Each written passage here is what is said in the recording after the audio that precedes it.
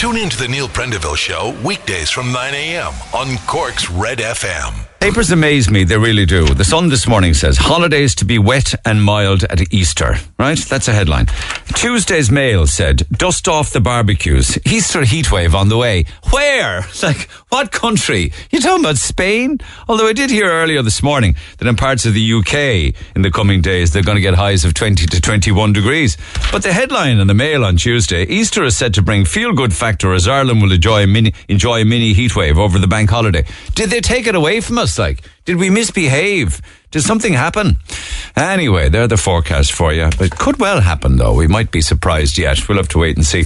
Very, very sad news of a death of a Cork man in Spain. It makes the tabloids this morning. I was reading it online last night where Spanish police are investigating after the body of an Irishman discovered on a resort beach.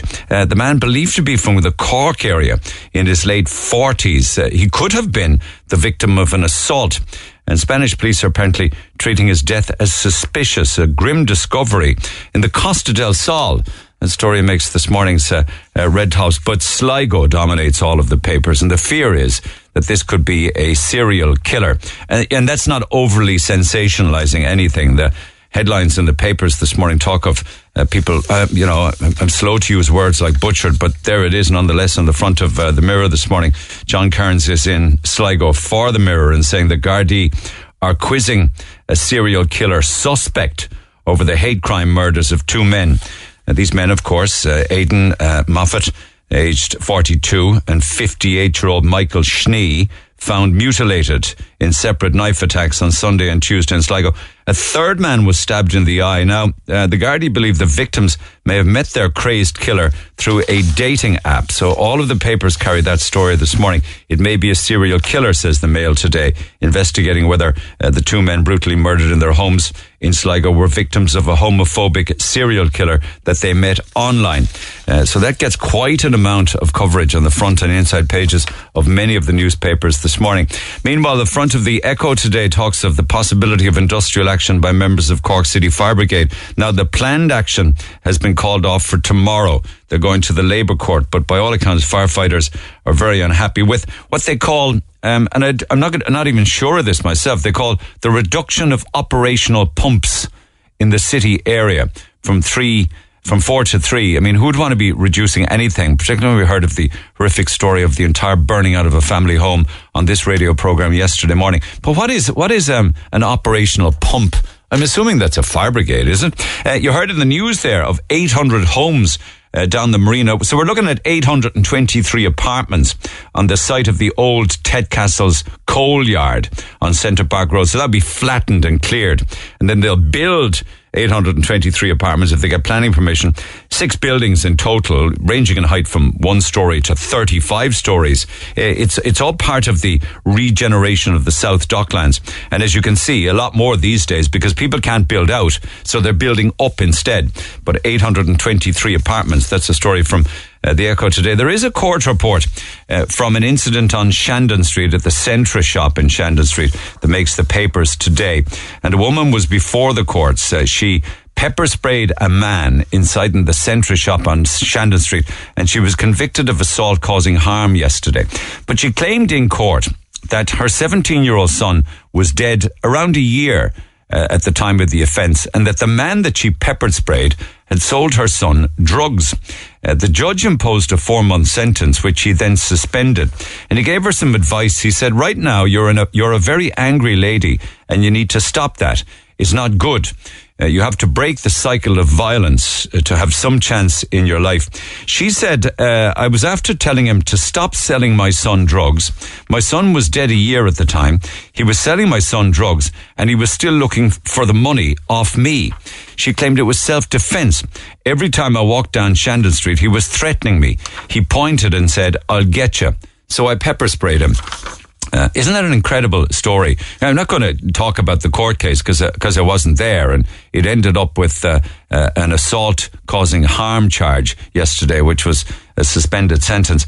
But haven't we heard often, and just putting that aside, it reminded me of many of the stories that we've heard on this program with regards to drug debt that families have to pick up for family members. Papers this morning obviously talk a lot about, cost of living and cost of fuels. I won't dwell on that much because they're drilling back into it again, talking about your savings on your annual gas bill, €50. Your savings on your annual electricity bill, €70. I don't even know if tiny amounts of money like that even warrant coverage in the newspapers, but there you have it nonetheless. And then if you thought we didn't have enough TDs, there's even more coming, a bit like buses, they come in packs. So we have 160 at the moment.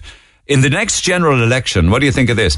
In the next general election, you could have 19 more TDs. The reason for this is there has to be X number of TDs for Y number of people in the population. So as the population increases, we also have to increase our amount of TDs. God only knows that everybody out there, I believe, thinks, I imagine, that we've enough already. So possibly up to 19. What do you think of that? Text 0868 104 106. And the Garda beard policy apparently varies from county to county and force area to force area. And it's a story that makes the Mirror today. Actually, when I heard that story, I think it first raised its head, or raised its bristles, if you like, on April Fool's Day. But it's actually quite true.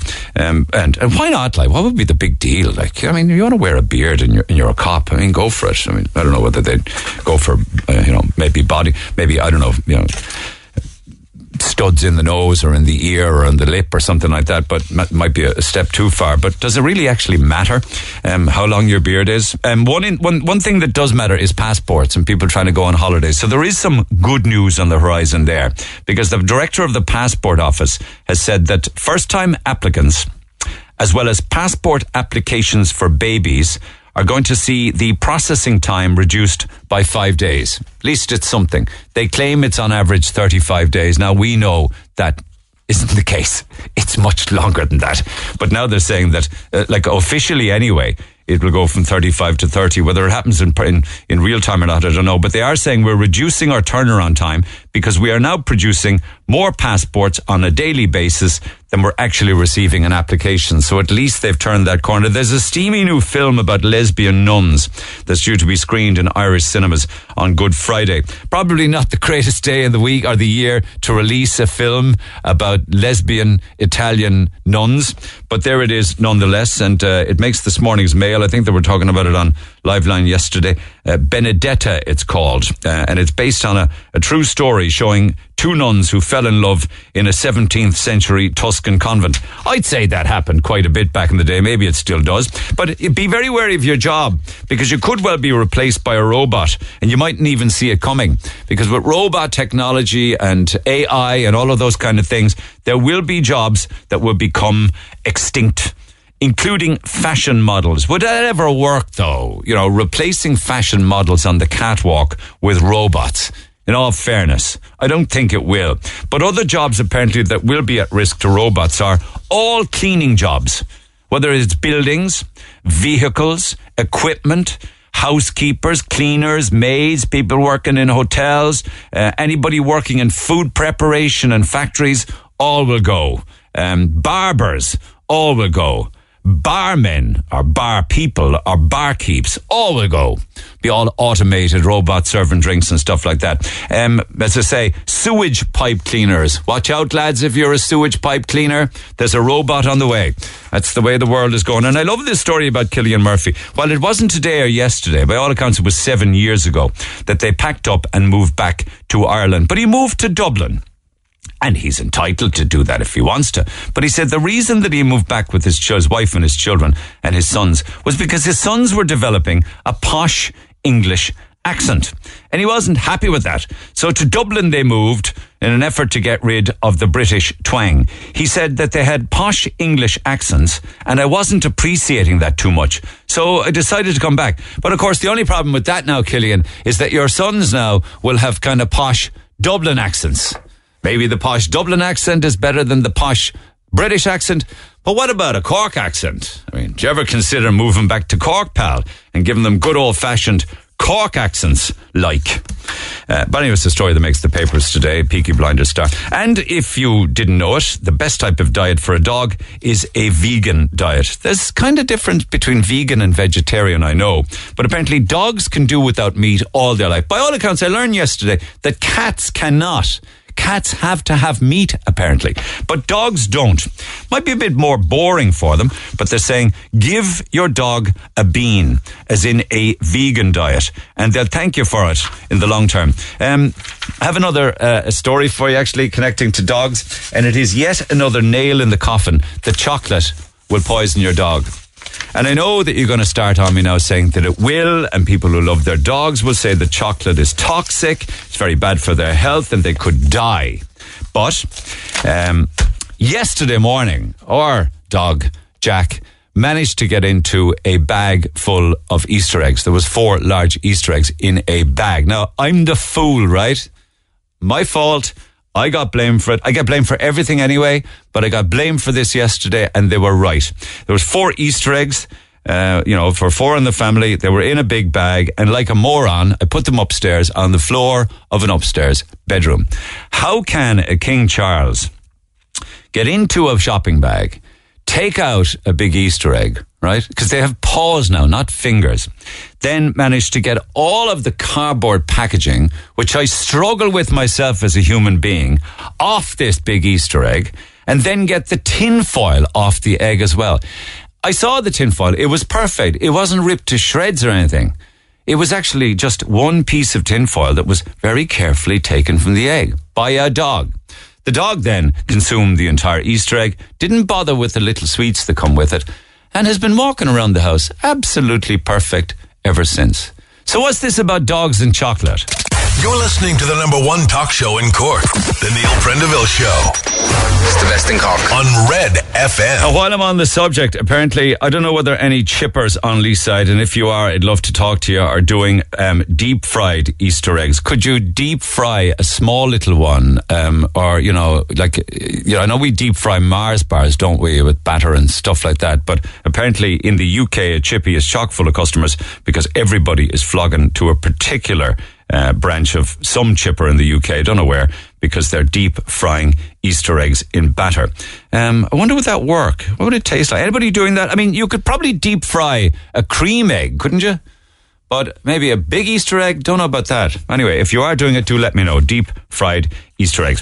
Text 0868 104 106. Pick up the phone on 0818 104 106 and off we go. I got a busy morning this morning. Lots of texts, emails and calls and some studio visits as well. Amongst them, Mario Rosenstock, who's playing the Opera House on Leeside. So I will get to emails, as I say, and also texts. But let's plough through calls. John, good morning. Good morning, Neil. How are you? This is just a warning, isn't it, with regards to insurance cover, am I right? That's correct, Neil. That you might think you might have the right level of insurance or the right policy. Is that the term, the right term for it? That's right, yeah. The correct cover, I suppose, Neil, is the term they use, or the proper level, you know? Yeah. Because you've been paying you've been paying all through the years, have you? That's correct, yeah. That's correct. Okay, what happened? So basically, I suppose I'm middle-aged man. I'm 57. Developed diabetes at 50. And it got progressively worse and quite quickly when it happened. So my advice would be to have the proper cover if you have underlying conditions or don't have great health, you know? Because I saw from your email to me that when you did need surgery or did need intervention, that's when the problem started with the level of cover you had. Correct. Yeah. That's correct.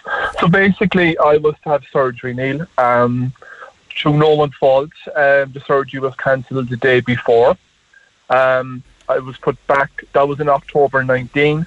It was put back then to February of 2020. And guess what? The same scenario happened the day before it was cancelled. Yeah, but you say to nobody's fault. But were there reasons why surgery kept getting cancelled? Unforeseen reasons, on non-availability of beds, and I accept we had COVID, but as the provider in question said, COVID won't be forever. So because at renewal, Neil, I had questioned, do I have the right cover? And they said, well, you do, but if you move to the next tier of cover, there's a 2-year waiting list because they class it as being a new condition. Okay. What kind of money are you paying annually? To the best of my knowledge, Neil, I think you were looking around €1,200 for the plan I'm on. Okay. VHI, Irish Life, Bupa, Leia, who was it? The second one. Okay. All right. Okay. Yeah. Okay. Yeah. So that's why I'm with. Now, the unfortunate part is, and this is where I'd like to warn listeners, is while I'm paying $1,200, the top tier one was approximately $1,400. And that would cover you for all hospitals all over the country. So was it a case when you did want the surgery, you couldn't get a hospital, is it? I couldn't get a hospital in Cork, but there was one available in Dublin and in Waterford.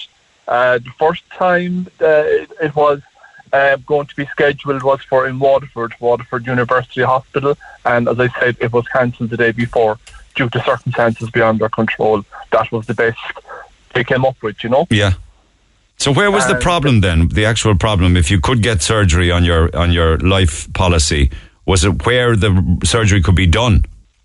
Correct. Yeah. Correct. Yeah. Correct. Was that a Dublin hospital? Again, and just to advise people, while a person may have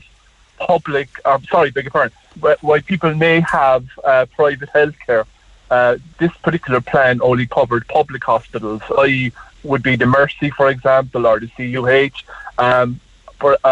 You wouldn't be covered for the Bonds Hospital in this plan, or the Mater Private. Right, we can do this bed operation. Okay, so a public bed in a public hospital as opposed to a private bed in a public or private hospital. Well, the way to pitch it, Neil, is you're a private patient in a public hospital. Yeah. So, but I suppose forearmed is forewarned, Neil, and my advice there was to your researcher and to your listeners was make sure if you have underlying conditions that you have the top tier healthcare, you know. And for €200 a year, it would have made a huge difference to you, wouldn't it? Absolutely. And as I said, it had been cancelled 3 times. I had multiple correspondence with the healthcare provider, and there was no offer of, we'll find you another surgeon or another hospital. I had to do all the soul searching myself, and with great difficulty. And I was lucky that I met a surgeon in the Mater Hospital that directed me to go to Dublin. Like, the healthcare provider didn't know that this particular surgeon was available to them, you know. I mean, if you have a shop, you know your product, don't you? Yeah, but has it been done yet, the surgery? No, I'm 3 years waiting, Neil. 3 years waiting. And so 3 years waiting with private health insurance, yeah. Crazy. Yes, that's correct, yeah. That's correct. Okay, everybody check your policies to make sure in the event that you need it, that you have the right kind of cover and the right level of cover. Isn't that the case? And again, I didn't come on your programme, Neil, and thanks for allowing me the opportunity to come on your programme to bash the healthcare provider I'm with, but it's to warn people. It's not bashing any of it. It's just the type of cover that you have and what you're getting and what you're paying for. Make sure you're on the right tier. Make sure you have the right package. Right, yeah, absolutely. Because we're all professional people, and look, everyone needs to tighten their belts, and you know, and the sad part about this is this operation, if you were to pay for privately, is in the region of €10,000. Crikey! When will it be done? At this moment in time, they're said to me, go and speak to the ombudsman, which is basically throw me under the bus, you know. 3 years waiting, and it's just not available. Our surgeons now apparently are like subcontractors to hospitals. They don't know when they can have a bed available or when they can do it. So again, it's just to warn people, you know. And absolutely. I said, I just wanted to bring it to people's attention. You'd need to almost be anticipating what could be wrong with you physically years in advance of needing help with it. Isn't it true? That's very crazy. Very okay. So, you know, all right. Okay. Thanks for the advice. Well done. Thank you, Neil. Take care. Lines open. Text 0868 104 106. Lots on holidays yesterday, the Easter holidays. That was the question as to whether the holidays were too long. Of course, inevitably it turned into whether or not the teachers get too much holidays. I know each to their own, but I would like to see a teacher spend a week in a centre with young adults with mild to severe disabilities, with approximately 21 days holidays a year. Another one, it's easy to criticise teachers. If you think it's so easy, maybe you should try and do it yourself. In fact, everyone should swap jobs and see how the others live, and maybe there'd be more understanding and less criticism from everybody. As a parent of a student doing junior cert, I've seen firsthand that during some weekends, evenings and holidays, some teachers put on classes online for students. My children are able to contact teachers via Teams at any time outside school hours. Where would we be without our teachers? Just on school holidays, it's the government who set the school holidays, Neil. How many of the sitting politicians were teachers The government is not going to upset their own kind. Yeah, and take a look at politicians' holidays and breaks. They're ridiculously long. And now we're going to have another 19 of them. So many more kids with additional needs could be accommodated in mainstream schools if the Department of Education and Department of Health work together. Why don't they do that? Teachers should not be bashed constantly. At least they don't bash the daylights out of the kids like in our day. Just stop it. My sister was on crutches back many years ago and was made to stand up and put out her hand to get belted by a metre-long stick. Says Eilish, I rest my case. Stand up on your crutches so I can beat you with a stick. Listen, you're talking about teachers. Perhaps you could open up a discussion about early years educators. 8 to 6, 5 days a week, and even during the summer months for those working in full daycare settings. Crocodile tears for the teachers doing extra hours outside their 21 hours of teaching. I don't buy it. Morning, I golf with 2 teachers. They are constantly on the golf course and every day during the summer. Your 2 teacher friends won't like you for that. Get it off your chest. Call Neil Prendeville now on 0818 104 106 Red FM. All right, Diego, good morning. Hello, good morning. How are you? I'm good. This chap was just on to me there yesterday. He says, Neil, retail and supermarkets virtue signal all of the time about fair trade and sustainability and carbon footprints. A Muslim friend of mine remarked today that he will not feel fully included in Ireland until there's a halal section in the major supermarkets. Should all supermarkets carry a halal section? So we posted that overnight. And it's quite interesting, the response to it. I don't know if you saw any of them. Just let me read out a few. Why should we? Because you don't do Irish food in your supermarkets. You come to a different country, adapt to our foods. Another one said something kind of similar. We lived in Saudi Arabia and had to abide by their rules, and it should be the same here. And a third one, let's do halal, but Muslim countries will have pork and off-license sections in their main shopping malls too. Well, how do you make of that? Well, basically, I could definitely agree. So you're coming to a different country. Me also, I'm a foreigner here. Where are you from originally? I'm from Bosnia. Okay, so Bosnia, all right. Basically, mostly Muslim country. So I had a lot of contact with Muslim people. My best friends are Muslims. Half of my family is Muslim. So if I'm coming here, I don't expect Irish people, Irish politics, economics, retail stores, and everyone to adjust to me. Yeah, but if we do have a lot of Muslims living now in Ireland, why shouldn't they be able to get whatever they want in the same supermarkets as the rest of us? They're resident here now. So I'm not saying they shouldn't be able to. Like we have Polish shops or, I don't know, English markets or things like that. So it's not a problem to have it. But probably those markets have their researches and they're, of course, about the profit. They're all about the profit. And that's, let's be real, that's the only thing that matters to them. Yeah. But what those comments said, if you go to another country, if you go to the Middle East, if you go to the Arab countries, you probably won't find the alcohol section there. Oh, and that's the reason I kind of say, oh, this is interesting. We'll do halal when they have off license in their shopping malls in Muslim countries. We'll do halal when they have pork on sale in their supermarkets. Do you know that kind of thing? So I don't say, I'm not saying let's be like, okay, we're not going to do that until you do this. It's just not about it. It's about the culture. It's about what people actually use here. What's selling? What do you expect to be sold, and how much you expect it to be used?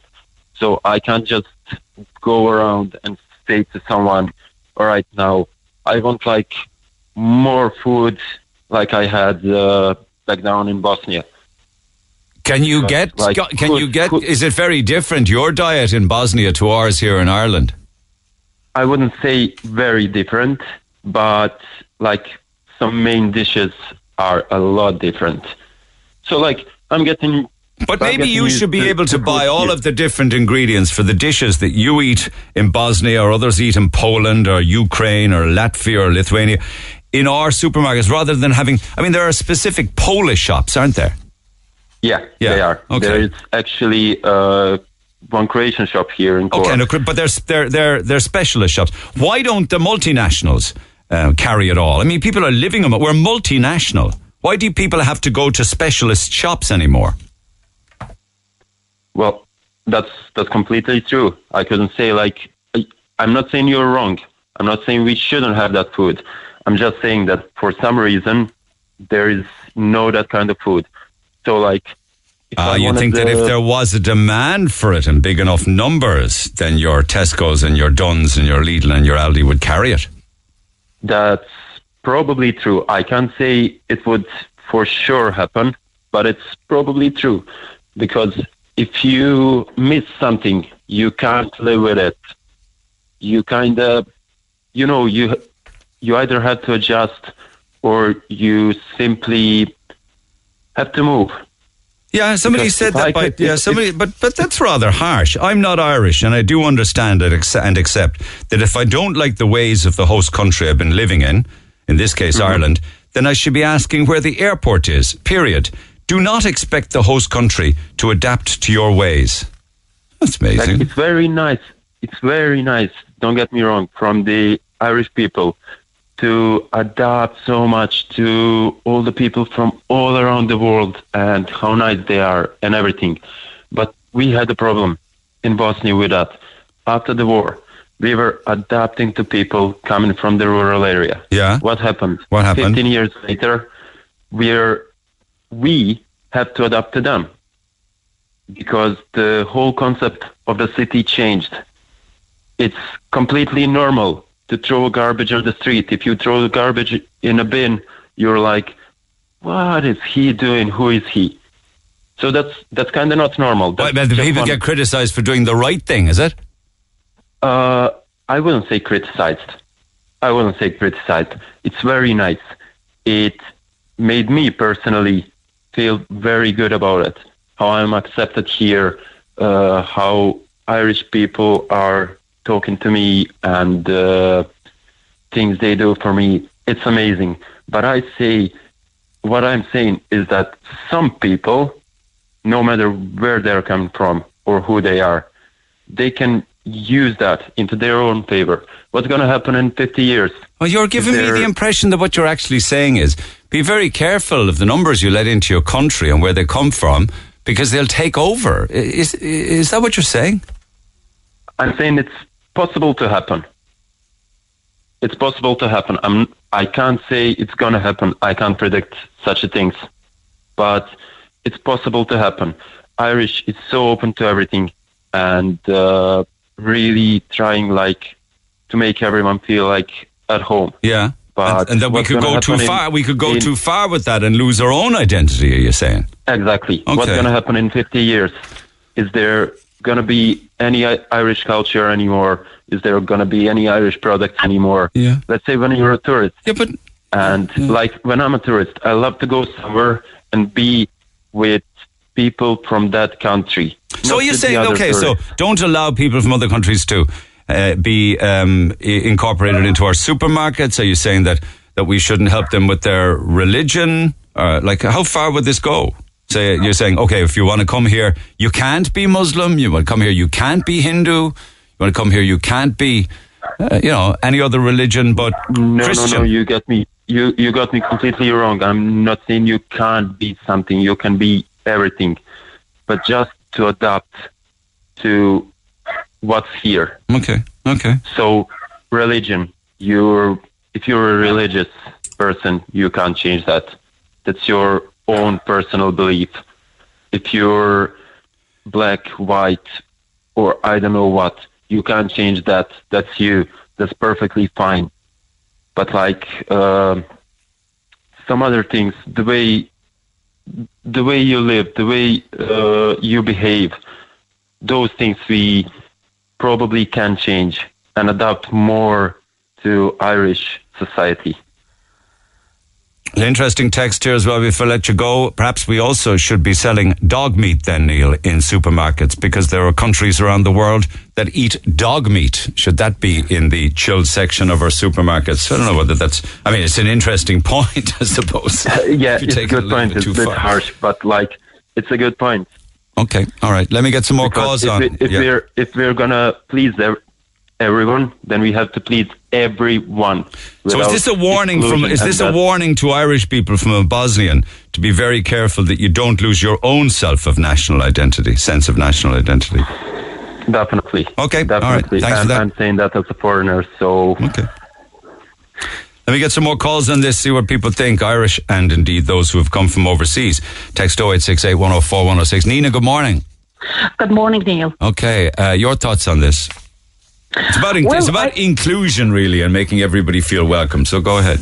Honestly, I don't see the picture as dark as this previous gentleman, just to say that we're going to lose our identity because of, let's say, we're going to become the multicultural country. Well, I don't see it this way, honestly. But I think so. We do have enough freedom of speech, though.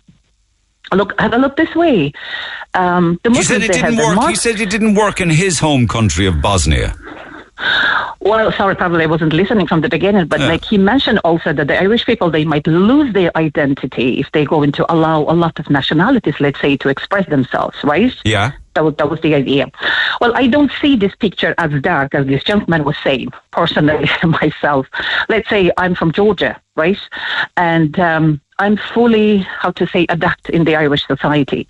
I think so there is no much difference between my culture and an Irish culture. Yeah. So for that reason, wasn't really difficult for me at all. That's number one. But to connect it with the halal shops, I think so. We have a lot of halal shops. And halal, for those that don't know it, and I don't mean to sound condescending, it's the preparation of meat and the killing and the slaughtering of the actual animal. Yes.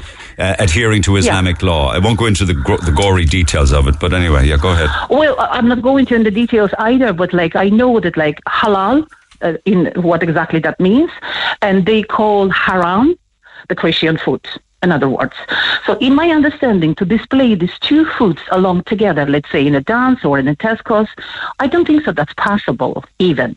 But I don't see the necessity because they have their own... I see what you mean, that halal, people who eat halal food or meat or whatever wouldn't be happy with it next to what they claim as... haram, they call it our food haram. And what does that mean, haram?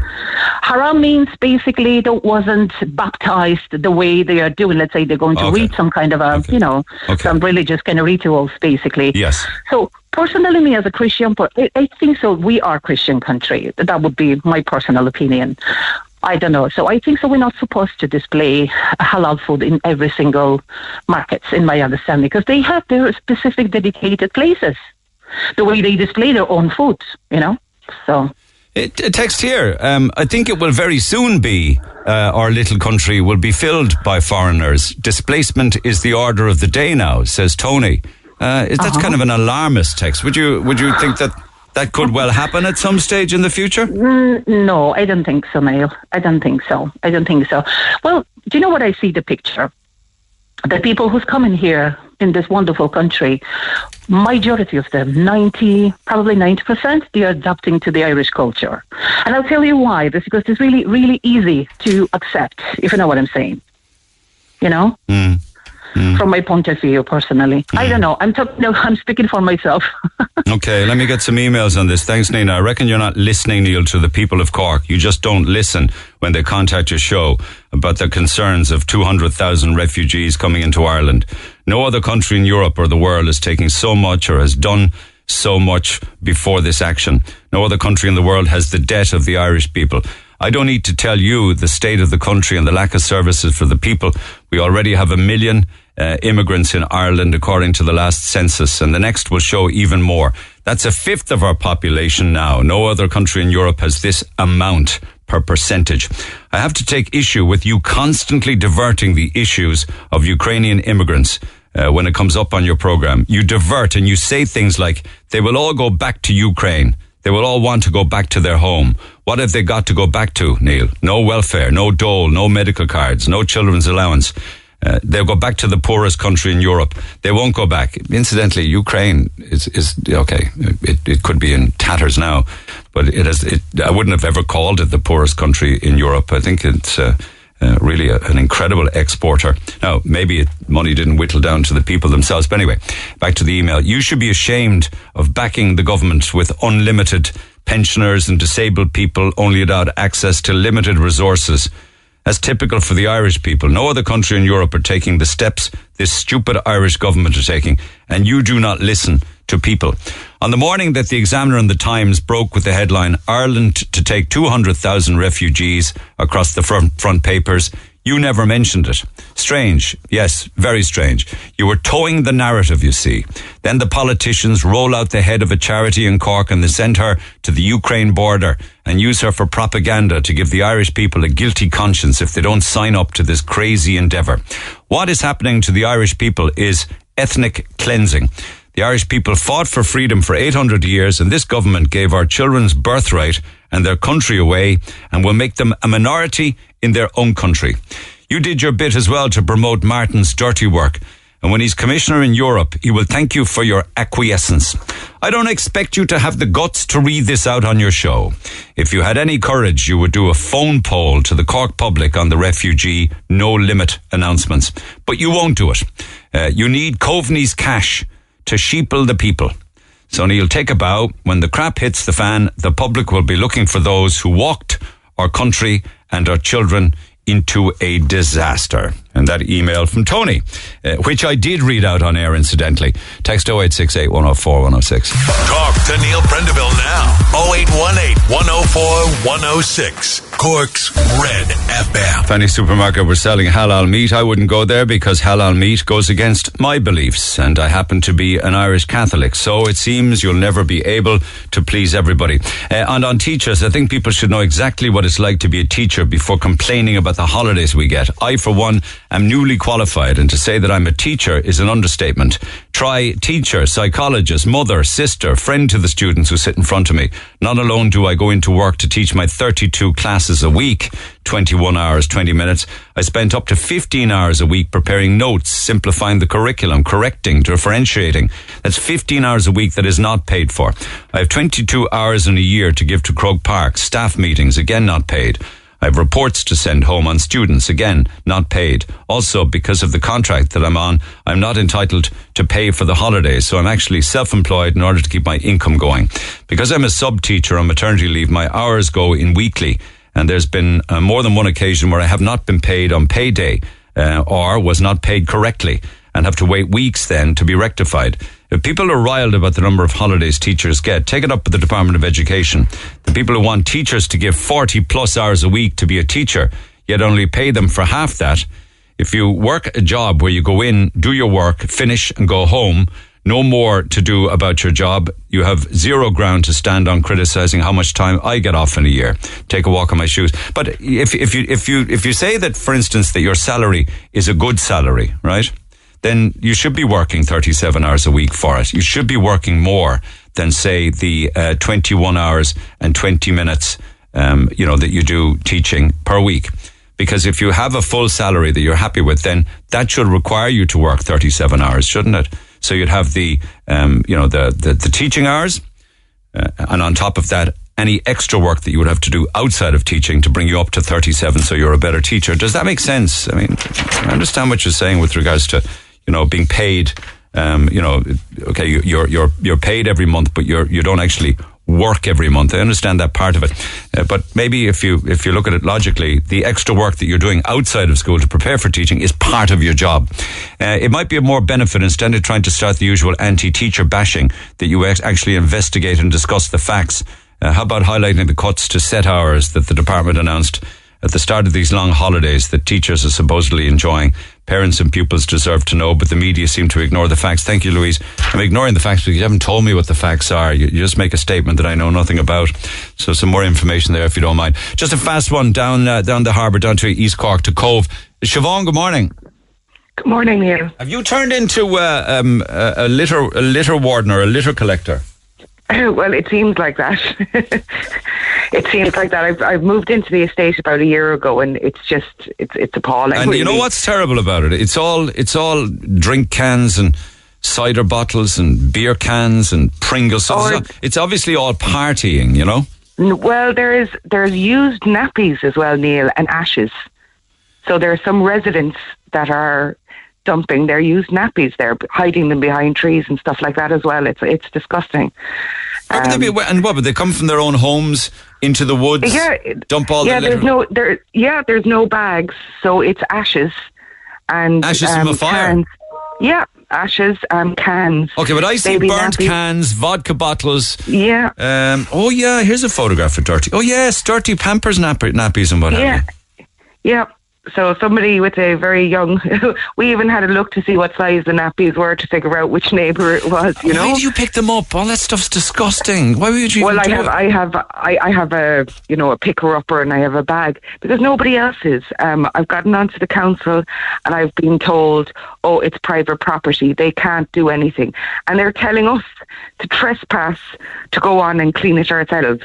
Did they say that? Do it yourself. Yeah. They did. They said, oh, we can't do it. You'll have to go and do it yourself. It's private property. So they're literally directing us. So why don't they prosecute the owner of the private property? I asked them that exact question. I said, well, why aren't you going after the owner? Yeah. So I've been chasing them about that. And they're saying, oh, we can't find out who the owner is. They don't know. They don't. But exactly. There's probably rats there now at this stage, is there? Oh, there are. They're rats. And the problem is some of the children go in and play there. So I keep telling them, don't go near there. It's disgusting. I've actually set up a residents group over the last week. And there's some of us are actually going to go in there now on Friday and Saturday and try and clean it up. Now, to be fair, I think one of the local councillors rang me last night and said he's going to try and find out. This is one of the estates where the builders went into Nama. So they're saying they don't know who owns it. They're trying to get the council. There's been an application in. So what area of Cove are we talking about? This is behind the rugby club. This is called Ballyknoe Farm Estate. So at the moment, nobody's looking after the roads. Nobody's looking after the water. Yeah, I know. I've heard that before, and I heard the same story down around Shannon and places like that. Of course, the bigger picture here is there is clearly partying going on there because and that's what I was saying. It would lead you to believe that it's underage people that are drinking in the area. You know. Yeah, and I've asked them because I'm around the corner from it. I'm not like directly close to where it is. I'm around the corner. But I was saying, if we could clear it out and put some lighting in there, it might deter them. If they're lit up, they're not going to want to be there. If some of the residents put lights on their house that shone into the woods, that would deter the youngsters from hanging out. If they were up in lights, they're not going to want to hang out there so much. But you're 4 months pregnant. Like, you got better things to be doing. I know. But, I have a child coming into this world. I wanted to live in a nice estate. I wanted to be clean for all the other kids that are out there. There were rugs dumped. Now, the council eventually, I've been reporting this since December, eventually came this week and collected the rugs. I know there's domestic rubbish there, and that they're adults. I get that, and they should have more sense. God Almighty, have a bit of cop on. What's the problem? But a lot, the problem with the rest of it then, which is clearly alcohol related, is kids are doing it. Yeah, and there's a big problem in Cove with the kids going to various different locations. It's not just here. There's a few locations. The guards are chasing an underage drinking weekend. problem, is it? Yeah, and they're How going. How do they get back in home to their parents though if they're half cut? Well, yeah, exactly. There's another estate where you can see them. They all hang out, and it's coming up to the summer now. Oh, I would guess like anywhere from like 14 up. Like by the looks of them, and they're all dolled up to the nines. They've got. They're bringing chairs and everything. I've seen them with the chairs and the bags, and there's a few different locations now in Cove. There's up here, there's another estate by Cooline where they're all going. They bring seating with them for their drink parties. Oh yeah, they're all organised. Apparently the guards go up and they don't have the respect we used to have. Where if the guards told you to move on, you'd move on. They don't move on now. What do they do? They challenge the guards, is it? I think they do. They what are you going to do? There's so many of them as well. We obviously have the problem with policing as well. There's not enough police to, there's probably I haven't seen them, myself. You got a huge police station down in Cove, though. Yeah, but the quantity of the youngsters, they're brazen out now. Not like we'd be before. When we were kids, if the guards told you to move on, okay, hold that thought. I just want to develop that particular thought and point with you after 10. But I'm out of time for now, so I hope you can hold on. Back after 10. I'm Lana O'Connor. Red FM News is first for local, national, and international news, and you can stay up to date by tuning into our hourly news bulletins or by clicking on redfm.ie. Get it off your chest. Text the Neil Prendeville Show now. 086 8104 106. Red FM. Siobhan, just before I let you go, are you there? Yeah, I'm here. I commend you on the work and those in the local community down in the area are doing to try and keep the place clean. But you do, just on the point of young people challenging authority, you get the impression they're a lot more brazen now. Oh yes, apparently I was told a few years ago one of the residents got physically assaulted quite badly by these teenagers when he went to, speak with them. He was physically assaulted, so they don't have the respect where was that? Where's that? Look, and where was that unlearned? This was here. Yeah, no, but where was it unlearned from days gone by? I was always told to respect your elders and, you didn't talk back to them, but they don't seem to have that, I don't know, is it schools, is it parents, but I'll definitely make sure when my child is born that it will be taught that, you listen to adults and you do what they say. I know, but you'll have to be careful of the company that he or she keeps then, won't you? Oh, of course. They seem to be brazen and they don't, apparently that resident, I wasn't here myself at the time, but he was quite badly assaulted. So there is the fear now, the adults have the fear of accosting the youngsters, whereas before, you tell them to move on and they'd move on, but they don't now. So, that's why I was suggesting lights, because that way it'll deter them from going there because they'll be lit up and nobody has to actually risk themselves, to go up and, clear out the area so that it's not as hidden. It's not anything exclusive to your area though, Siobhan, unfortunately. I know. You can go on a tour of the suburbs of Cork, north and south side, and you'll see similar, unfortunately, in parks and obviously in wooded areas And I don't know, do the police need more powers that they can put these youngsters lock them up for the night, teach them a lesson? Because, I don't know, to have the police lost as much power as they used to have, I'm not sure, but I think they do deserve to have more power to be able to do something to these youngsters. Yeah. I know one girl that was bullied and the parents went down to the school to meet the bully's parents, and the return from the bully's mother was, well, your daughter better toughen up. Thank you very much. It's beggars belief, Yeah. Oh, it's your daughter's fault. Yeah, it's your daughter's fault. Yeah, exactly. Could I just add that we will be cleaning up that area this weekend in Cove on Friday. What's the point, though? They'll only do it again. Nobody else will do it. It's going to be there. It's going to attract more rats. It's trying to make a nice area to live in. Okay. If we can clear it up and maybe make it nice, let it be an amenity rather than a dump. All right. Okay. Good luck with it. Well done. Thanks for holding on. Appreciate it. I kept you longer than perhaps you thought I would, but I really appreciate your input. Thank you for that. Text 0868 104 106. So teachers aren't paid for holidays, so they're only paid for 33 weeks and it's spread over the whole year. But that logic, they're paid €84 an hour when they are teaching. That's a good one, Greg. Schools should be open all year round, with parents having the option to send children for summer camps over the summer. Teachers, you are not children. They should get long holidays, but not you. How would you feel if all of the shops closed down for 3 months over the summer, or all hospitals? If the teachers are so wonderful, spending the holidays preparing lessons, why do they let us think they are lazy? Why don't they insist that they're obliged to come into school over the summer and do all the work they claim to be doing at home in schools, says Greg. And then, Neil, you mentioned the alleged homophobic assault on the young man that took place in Dublin over the weekend. I condemn all violent assaults, but Ought not all citizens in Ireland be treated equally?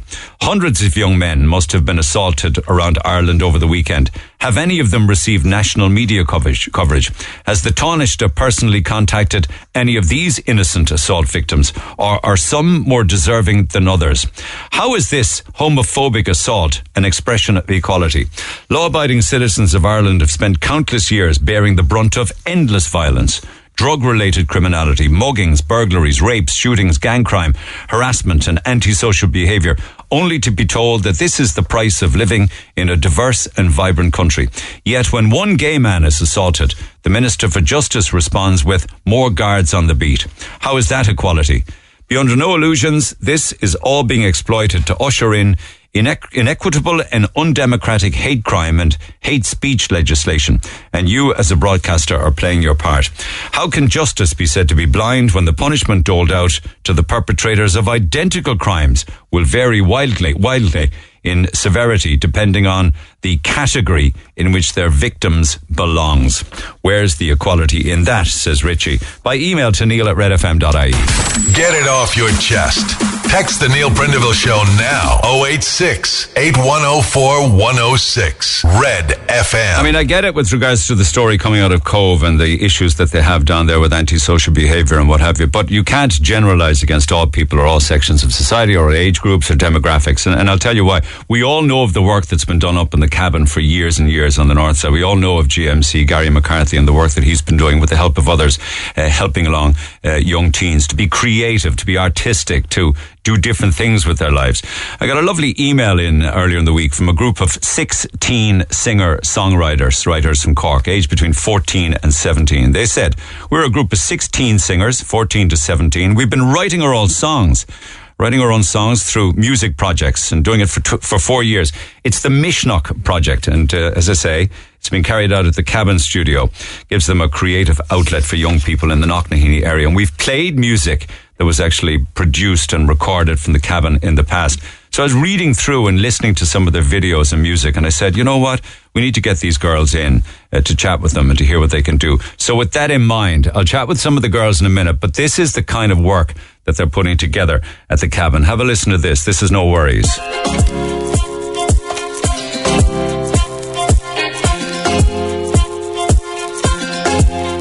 Looking back now, seems like a distant memory,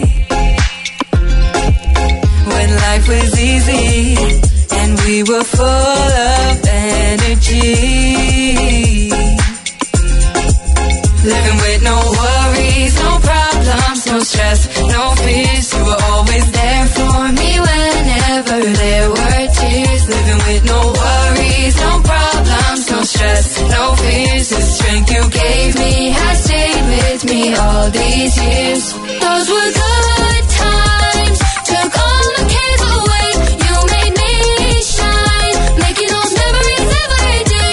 Those were good times, took all the cares away. You made me shine, making those memories every day. To move forward, they say gotta look to the past, but that drama, I just let it roll off my back. You fought for me, fought with me, oh my warrior. Above and beyond, brought me love on the call. You said your dreams are on the horizon. Just reach right out and you'll find them. In your arms I feel safe within, because your love makes time stand still. Irreplaceable, inspirational, got the kind of love that can change the world. I found a love, got me living life. She put the confidence in my eyes. She made me see the sunshine in the rain. I praise my queen, she my everything. No worries, no problems, no stress, no fears. You were always there for me whenever there were tears. Living with no worries, no problems, no stress, no fears. The strength you gave me has stayed with me all these years. Those were good times, took all the cares away.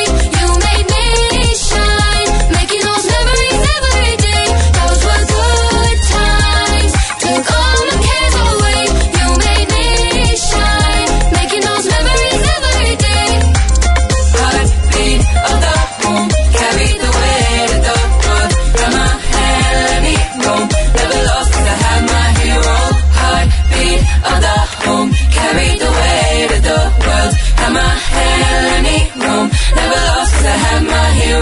That's incredible. I wish you could see this, guys, what's happening in studio. Welcome, Sophie, Rosalind, Cara, Chloe, Charmaine and Roisin. Did you enjoy that? Yeah.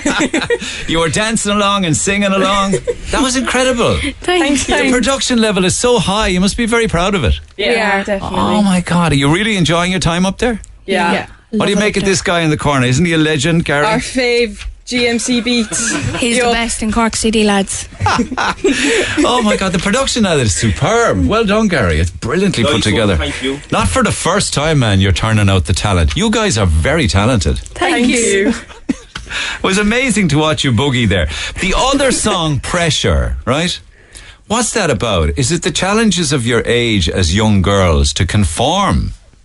Definitely. It's kind of about, like, you know, women having to feel the need to uphold these unrealistic beauty standards that are shown in the media, and just how it's not realistic. It's not, nobody's perfect. So, like, you know, it's the fact that it's really hard. That it's all right to be imperfect and there's nothing wrong. And where is that coming from? Because I was just thinking about it this morning. School, tabloids, magazines, social media. Where's the pressure coming from? It's honestly, it comes from yourself, because you're seeing everybody else and you're like, I wish I was like that. So it literally, it's just like, it's yourself pushing it onto yourself. But where are you seeing these perfect women or perfect girls? Is it on social media? Is it following somebody on Instagram? Is it the Kardashians? It's most definitely in social media, like magazines. You see all these models and you just wish, like, you think like, oh, I need to be like that. So, and that causes a lot of worry, anxiety, stress, sadness, does it? Definitely. Yeah. And you know that a lot of those are photoshopped. They're not real. Yeah. Like, it's all unrealistic, just, you know. So, and with that in mind, then, that puts an awful lot of pressure on people. There's also bloggers and influencers and you know, do you see an awful lot of stuff on social media with regards to diet and diet plans and pressure to lose weight? It must be overwhelming. Definitely, and especially like as teenagers, I feel like we just look at it and we're like, okay, this is what they're saying, this is what we need to do, this is what we need to be. So it's really hard on all of us. So we're like, so it just becomes like ultimate sadness, I guess. I don't know. Yeah, tell me, why is that? Because you just feel that what you see you will never be? Yeah, 100%. Yeah. That's exactly it. And you don't have the maturity or the knowledge of life yet to know that actually none of that bull matters anyway. Yeah. Like, that takes years to get to, you see. Yeah. You know? And does it happen then in school? Does anybody else want to jump in on that besides Sophie? Does it happen in school with your workmate or your colleagues at school as well, that you feel that they put you under any pressure? Like, I feel as women, we always have this kind of unrealistic standard for ourselves. And I think something a lot of girls do is we compare ourselves to each other, and it's not healthy. Like, I know you'd see some of your friends and go, oh, why can't I look like that? Her skin is so clear. Oh my God, I have pimples all over my face. What am I doing wrong? And like Sophie said, they're unrealistic standards that we're putting on ourselves, and it's ultimately damaging us in the long run, because, like, as you said, it's unrealistic and we don't need to conform. Yeah. But it's just, I think from a young age we're always told we have to be this, we have to be girly, we have to be this kind of perfect kind of person, but we can't be that. And it's just kind of coming to terms with the fact that you can't be perfect, whatever that is. So you wrote the song Pressure, just summing up everything you're talking about in a song, right? Where you say, the girl on the magazine cover who seems so confident, do boys put you under pressure as well?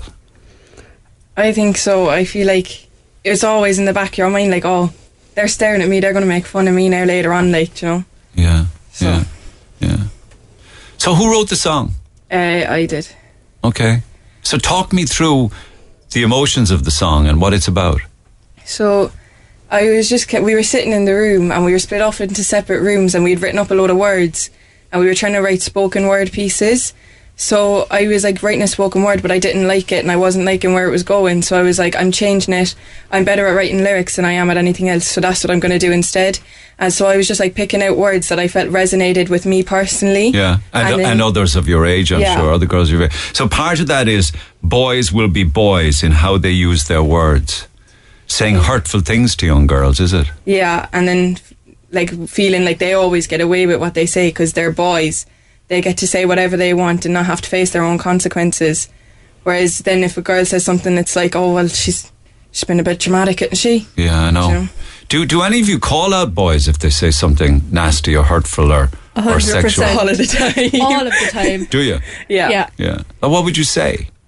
Just tell them to cop on. Yeah, that it's not right. Like they can't get away with it. Yeah. How did they react then when you call them out?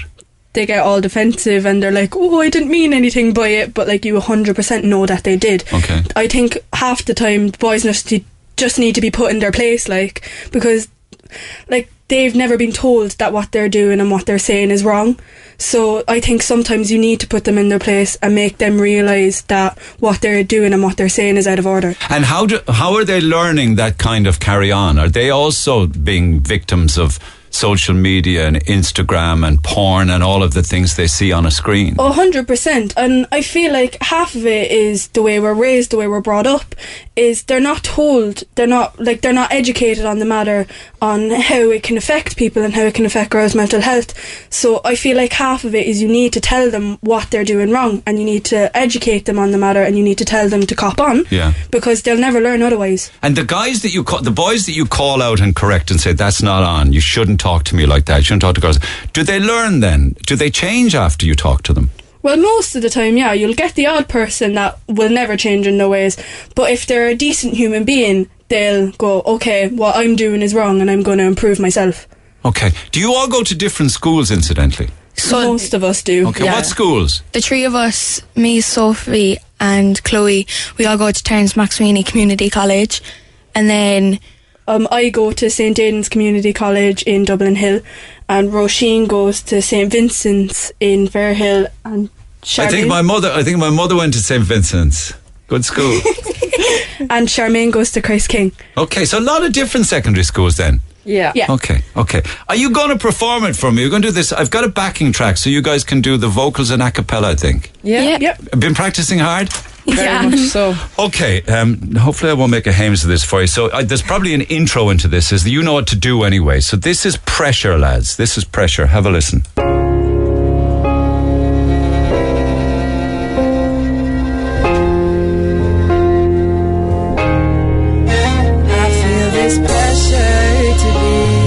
Somebody I'm not. I feel this pressure to cover up every spot.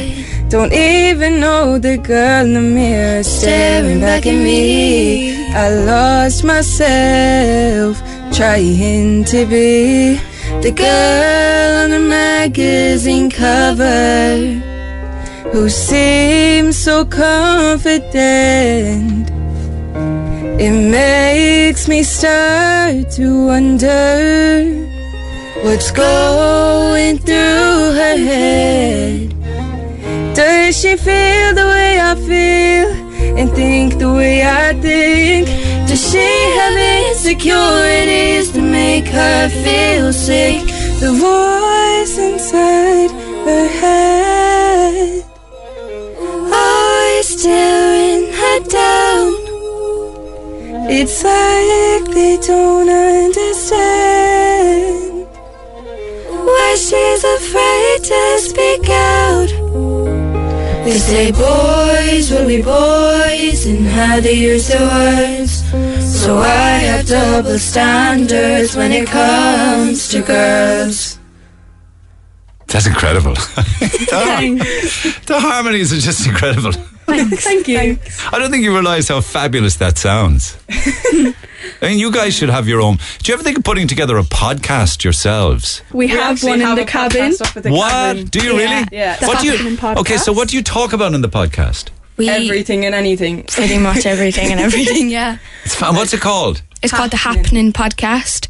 So, do you talk about things that affect young people's lives and girls and body image and things like that? Yeah, I think we're going to be starting to do that eventually. Yeah. We've dabbled in it a little bit. We'll be getting more into it. We've been interviewing influential women in the community and putting those episodes on the Happening. Okay, podcast. Who are the influential women? Sophie, you can do that one because I'm not part of the podcast crew. So far we've interviewed Yvonne Calnin, which is actually one of our teachers in school, and we've interviewed Stephanie Fogarty. Not Fogarty. Anyways, Stephanie, who's Miss Gay Ireland. We interviewed her recently. Yeah. And we've also interviewed Mags from Music Generation. Yeah. And then we'll be doing more with like Claire Sands and stuff like that. So yeah. I think it's incredible what you do. I mean, it's amazing. You need to keep on writing songs and performing, though. That's very important. There's definitely a talent there. This project has been like a huge, has unbelievably impact on us. Like, and it's all thanks to St. Patrick Fest and the TikTok Creative Fund. Like, they funded the entire thing. Yeah, no, that is fantastic. But you guys have confidence, which is great. You know, that's all thanks to the cabin. Like. Yeah. Here's some text, incidentally. I would listen to that song all day. Those Cork teens are seriously talented. That could be a top hit. Well done to them. And to Gary for being a local hero to the teens of Cork. Let's hear it for Gary!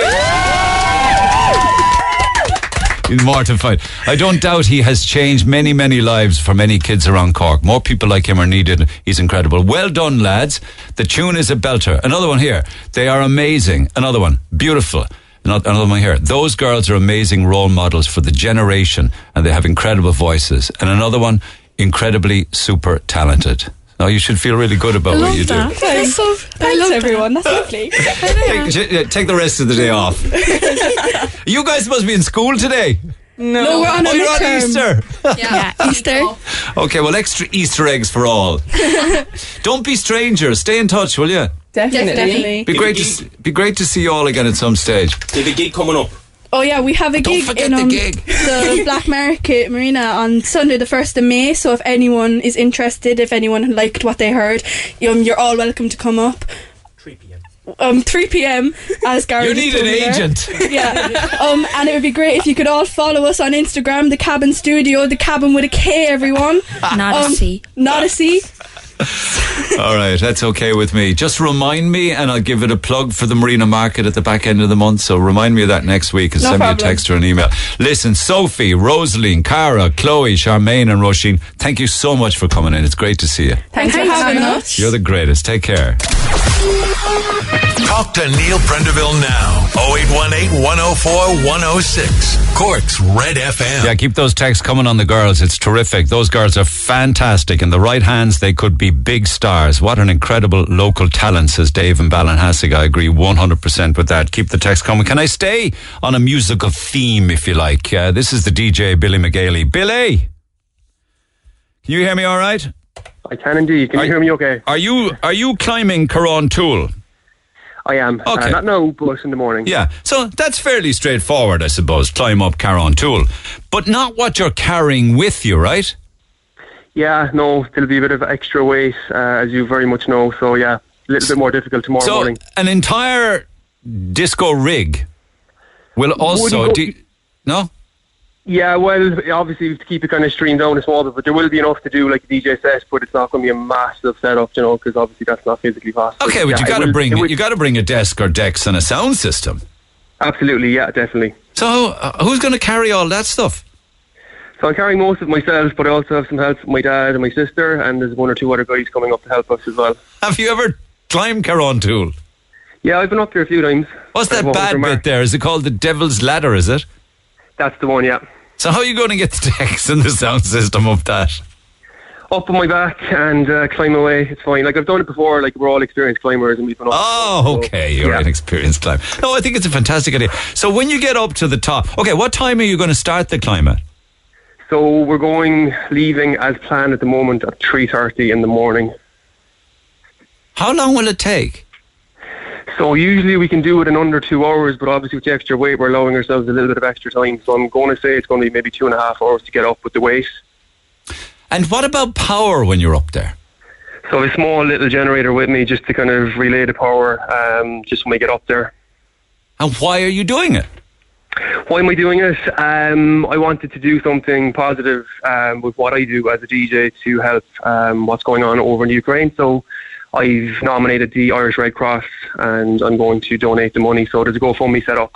So people have been donating the last few weeks and that's why. Okay, so this would be a sunrise set, would it? Yes, provided we could see the sun. There's clouds down, the weather's changing every minute. So in theory we should get the sunrise, but look, we're at the mercy of the weather now. Yeah, have you ever, I mean, I climbed it once and you couldn't see the nose in front of your face up there. it's pot luck. Have you been up there when on a day when you got a view? Yeah, I have a really cool photo up there at the top where it was like really clear. It was one of the best days that's ever been seen up there. I was very lucky, but then I'd done the sunrise another occasion, and we could, like, it was clouds, as you say, like what you've said there. Same situation. It was breaking every few seconds to get a photo, but like, yeah, we're it'll look cool from the perspective I'm bringing some lights. I've got some battery operated lights, so with the clouds up there, as you know, from the old smoke machines and nightclubs, it'll look really cool. It look really cool. You better put a drone up in the air, will you? Yeah, we are. We've a drone organised as well. Now, again, it depends on the weather. If it's too windy and it's not permissible. What is the forecast for about 6 a.m, do you know? It's down, it's been cloudy. It was supposed to be clear all week. It's been clear, and I was delighted. And it's changed. Now, it was down for rain, and it's changed back to just some light cloud at the moment. But again, look, it could change again overnight. So we're just really... we're at the mercy of the weather now. I know. Now, there's nobody going to be up there. This is not... for the public to come up and boogie or anything. Sure, it's not. No, just to be clear, yeah, it's for charity, and obviously health and safety is very important. It's protected grounds, and you know, I've gone through the relevant channels to get permission to do this, so we have to be very respectful. So it's just to get up safely, get it done quickly, and get back down safely. So how long will the set be? I'm going to try and do at least half an hour, but again, if it's raining and stuff and it's windy and conditions are bad, you know, it'll be kind of a very quick one. If we can get a bit more time up there, we will. But definitely going to try and do some sort of a decent DJ set, so probably at least 30 minutes. Got to be a Guinness Book of Records in this. Certainly an Irish record in this, the highest gig in Ireland. Do you think? I've researched it, yeah, so it will be Ireland, but unfortunately not the world. Some guy did it. It's about 4,500 metres up in, I've researched it, so definitely not a world record, but definitely an Irish one anyway, which will be cool. You're spot on there. The highest altitude DJ set on land was nearly 6,000 metres high by two jocks in Pakistan last year. Yeah, I've seen the photos. Yeah, it looks really cool. Yeah, but yours will as well, because you're videoing this. You're going to have a drone in the sky. Are you broadcasting it live online? Yeah, the plan is to we've that sorted as well. So the phone system's actually quite okay up there. It drops out on the way up, but it's actually okay when you get up there. So the plan will be to stream it. The issues with streaming though is it could be pulled down. So we're going to record it anyway, and we'll be able to upload it after. So if people are up that early, they will be able to kind of check in and see what's going on. Where can they watch this happening? So my business is BMG Sound. So we're on Facebook, Instagram, Twitter. So we'll have basically posting as we go up. Fantastic. So people are to check in. Okay, so any kind of a Google at all on BMG Sound will bring people to a live stream or a live feed. Be great to talk to you tomorrow after you get down. Absolutely, yeah, no problem. We can schedule that, yeah. Yeah, but you're up there at 6, kind of, isn't it? Thereabouts. Sunrise is kind of around 7, yeah. So once that's done, we'll be coming straight back down the mountain. Okay, so certainly we could get to you before we get off air at midday. Yeah, perfect. Okay. And if people want to contribute, because this is all about raising money for the Red Cross, that's a GoFundMe, is it? Ireland's highest DJ set in aid of Ukraine crisis? Absolutely perfect, that's it, yeah. Fantastic. Okay, well, be safe, have a safe climb, enjoy it, and I hope the weather's kind, and we'll talk tomorrow. Thanks so much, Neil. Appreciate it. Welcome. Not a bother. Take care, Billy. That's tomorrow morning with the 3:30 in the morning start. Text 0868 104 106. Pick up the phone on 0818 104 106. Back after the break. Get it off your chest. Call Neil Prendeville now on 0818 104 106. Okay. Red FM. Got an awful lot more Corkisms and Cork sayings and Cork slangs. Keep them coming, and I'll read out a whole langer load of them, as we say on Lee's side, this side of midday. Text 0868 104 106. Some days back I was chatting with Niall himself and Matt, uncle and nephew. Niall and Matt Daniels were travelling from Ireland all across Europe down to the Polish-Ukraine border. You might remember the call at the time, because they had 180,000 Barry's tea bags. They had 2 tons of cheese on board. They had tons of butter and flour and oats and pasta and something like nearly 2,000 litres of long life UHT milk and cheese crackers and West Cork cookies. It was an amazing cargo that they brought down there. I was curious as to how things got on when they actually arrived at the border. And actually, Niall came back to me just to update on that. He joins me by phone. Niall, good morning. Good morning, Nate. How are you? Good. Not a great phone line. What was it like? It was an eye-opener, Neil, to be totally honest with you. I personally, speaking to 2 of us, I can't speak for Matt. Could you move around a little bit, Niall, so we can do justice to the call? If I put my hand up a little bit, would that help? Yeah. As an antenna. Myself and Matt, we were actually just totally taken aback by the whole situation. It was we weren't anywhere near. I'm not trying to patronise anybody. We were nowhere near it, but yet you felt. No, it's not. It's a shocking line. It really and truly is. You're not on hands-free or pods or anything, no? I'm on earpiece. Hang on a second. Oh no, sorry, no earpieces, no hands-free, nothing.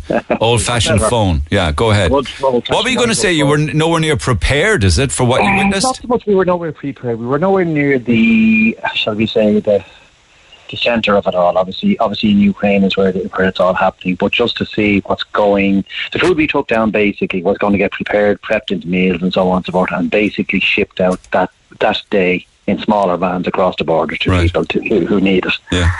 The gentleman that was organising it, Matt from the World Central Kitchen, showed us around the facility, and he showed us a family of a nanny and daddy of Ukrainian origin, and their little girl.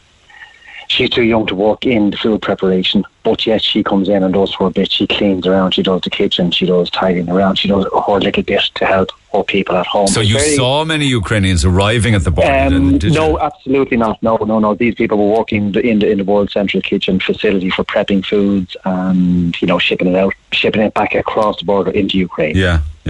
So, like I say, we were nowhere near the. It's probably the wrong word to use. We were nowhere near the action. That's probably the wrong word to use. But you know what I mean. We weren't at the forefront of that at all. Yeah. But you can see where the food was going, what it meant to people, like a convoy, a constant flurry of vans, smaller vans in and out, putting hot food into the back of the van, straight across the border, straight back into Ukraine again, going to wherever it needed to go. Isn't it amazing? It was very levelling. It was very humbling. That our little bit was nothing compared to what these people were doing. Nothing. Yeah. And I mean, that bit's a great. But it's all a link in the chain, though, isn't it? Because if you didn't bring the foodstuffs and everything, they would have nothing to work with. So you were just as important. True. Well, I mean, I imagine there were a lot of other Arctics arriving at the same time as you guys, right? My family have said, you're doing this, you're doing that, the other. I don't think so. I think we're just doing another job. I'm just doing my job. That's what I do. But like there's as I said to you at the end of the interview last Friday, there's trucks going out from Ireland every night of the week to do this. And maybe just doing it under the radar, just going out and doing it where local communities have gotten together and thrown their few bits and pieces in, their few nappies and wipes and so on and so forth, and bits of food and so on and so forth. That will help. Great. And every night. So of your the week, flour and your pasta and your cheese would clearly gone into dinners where somebody else then would have bringing maybe the meat or the chicken or what have you. Absolutely. And the butter would have been incorporated into meals as well. Butter would have been incorporated. Like when we got to the facility, which is just it was previous to this sad, sorry incident, this whole episode. It was just a vacant warehouse that the boys basically went in and ripped us under, tied it up, and put in their big cookers, their big, they're massive, big industrial size cookers to prep food.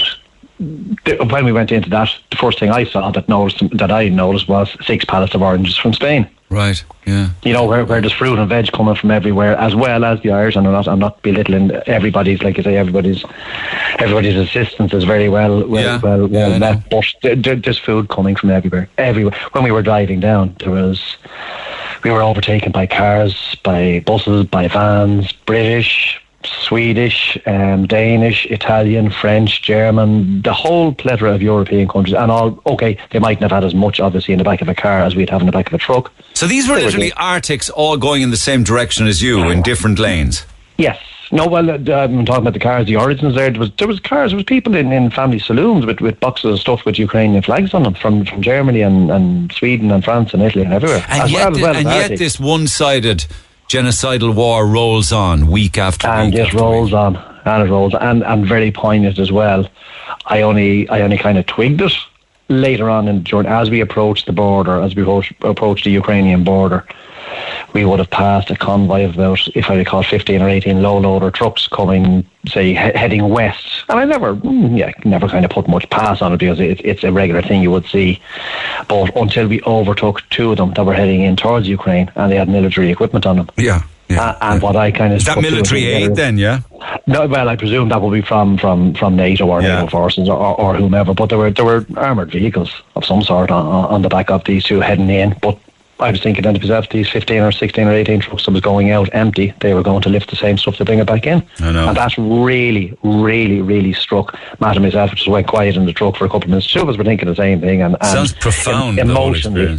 It was profound. That's a good enough description of it. Profound. Yeah. It was very humbling.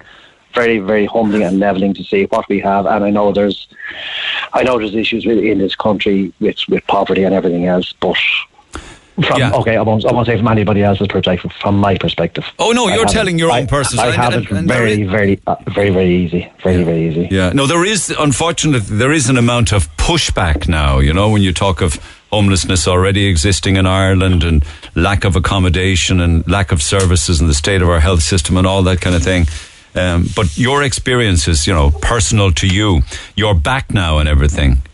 Safe and back since late Tuesday night earlier. I got in Rosslare Tuesday night. I was home myself in Leitrim here about 1 o'clock on Wednesday morning, thereabouts. Job well done. Okay, well done. Well, I tell you, it's one thing. I'd like to thank Musgraves for giving me the time, as well as be it the Ukraine for organising the whole show, Sheridan, the whole gambit of suppliers, small suppliers that probably won't get a mention by their 10 boxes of cheese or whatever, but Musgraves were good to us. They gave us the time off to do it, the truck, it all added up. And then World Central Kitchen, they're just people who are just, as I said to the American organiser down there, they're walking saints. Yeah, give me that butter, give me that milk, give me that cheese, give me that pasta. I want to make meals. They will do that on the scale of the Haiti disaster a few years ago in America there with the flash floods. They'll just be there. It's not necessarily a war response. It's natural disaster. This is obviously a natural disaster as well, but it's an experience I'll bring to my grave. Well said, man. Well said. That about sums it up. Listen, thanks so much for catching up with me and giving us the rest of the story, Niall. Good luck to you and to Matt for the work you've done. Fair play. Thanks very much, Neil. All the best. It's just a fast one this side of 11. I chatted to John O'Brien, a Cork man who travelled down to the Polish-Ukraine border as well. So about 1,500 people a day were crossing over, particularly in a region where he was. Remember, he was talking about getting his own printer and his own laptop and setting up his own table and processing refugees because there was nobody representing Ireland there at the time. John, good morning. Good morning, Neil. Any of that change? Unfortunately not, Neil. Since I spoke to last, we have been in contact with Micheál Martin and Simon Coveney, Irish ambassador, and some local TDs, and to date we haven't even received a phone call. Okay, and how many people would be coming through at that border area where you are? Where we were there was up to about 1,500 to 1,600 people coming daily. In the last week, things have changed, because a lot of sickness has hit the centre, especially with young kids that have been hospitalised. The mayor of Polish has decided that it's going to be scaled back to a number around 500 daily. Right. The remainder of those people that won't be able to get to the centre will be going straight into the train station, and they'll be moved on up towards the north of Poland. Okay, but that kind of makes sense to get them to a train station, doesn't it, and up north? Yes. But the setback for some of those people is that they may not want to travel there. They may want to travel further into Europe, to different countries, and maybe on to Ireland, where they won't get that opportunity if they don't come to the centre in Polish. Okay. The lads were telling me that families were getting stranded. Talk to me about that. As I told you, we were flying out families from the centre to Dublin Airport, from Poznan Airport or Krakow.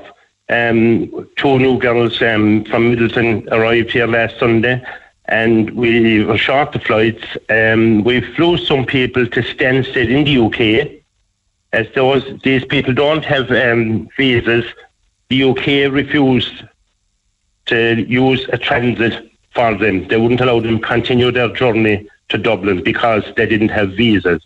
Now, we have been in contact. Who paid for those flights? We've paid for them through funds that are coming into our account, our GoFundMe account. Okay, but you're getting no government help? We're getting no government whatsoever. We spoke with Simon Coveney's office and other officials, and the email we got back was it was an issue for the immigration authorities in the UK and for the ambassador in the UK. Yeah, but that's fine regarding the Stansted issue, but for all of the other work that you're doing on the border, you're getting no help.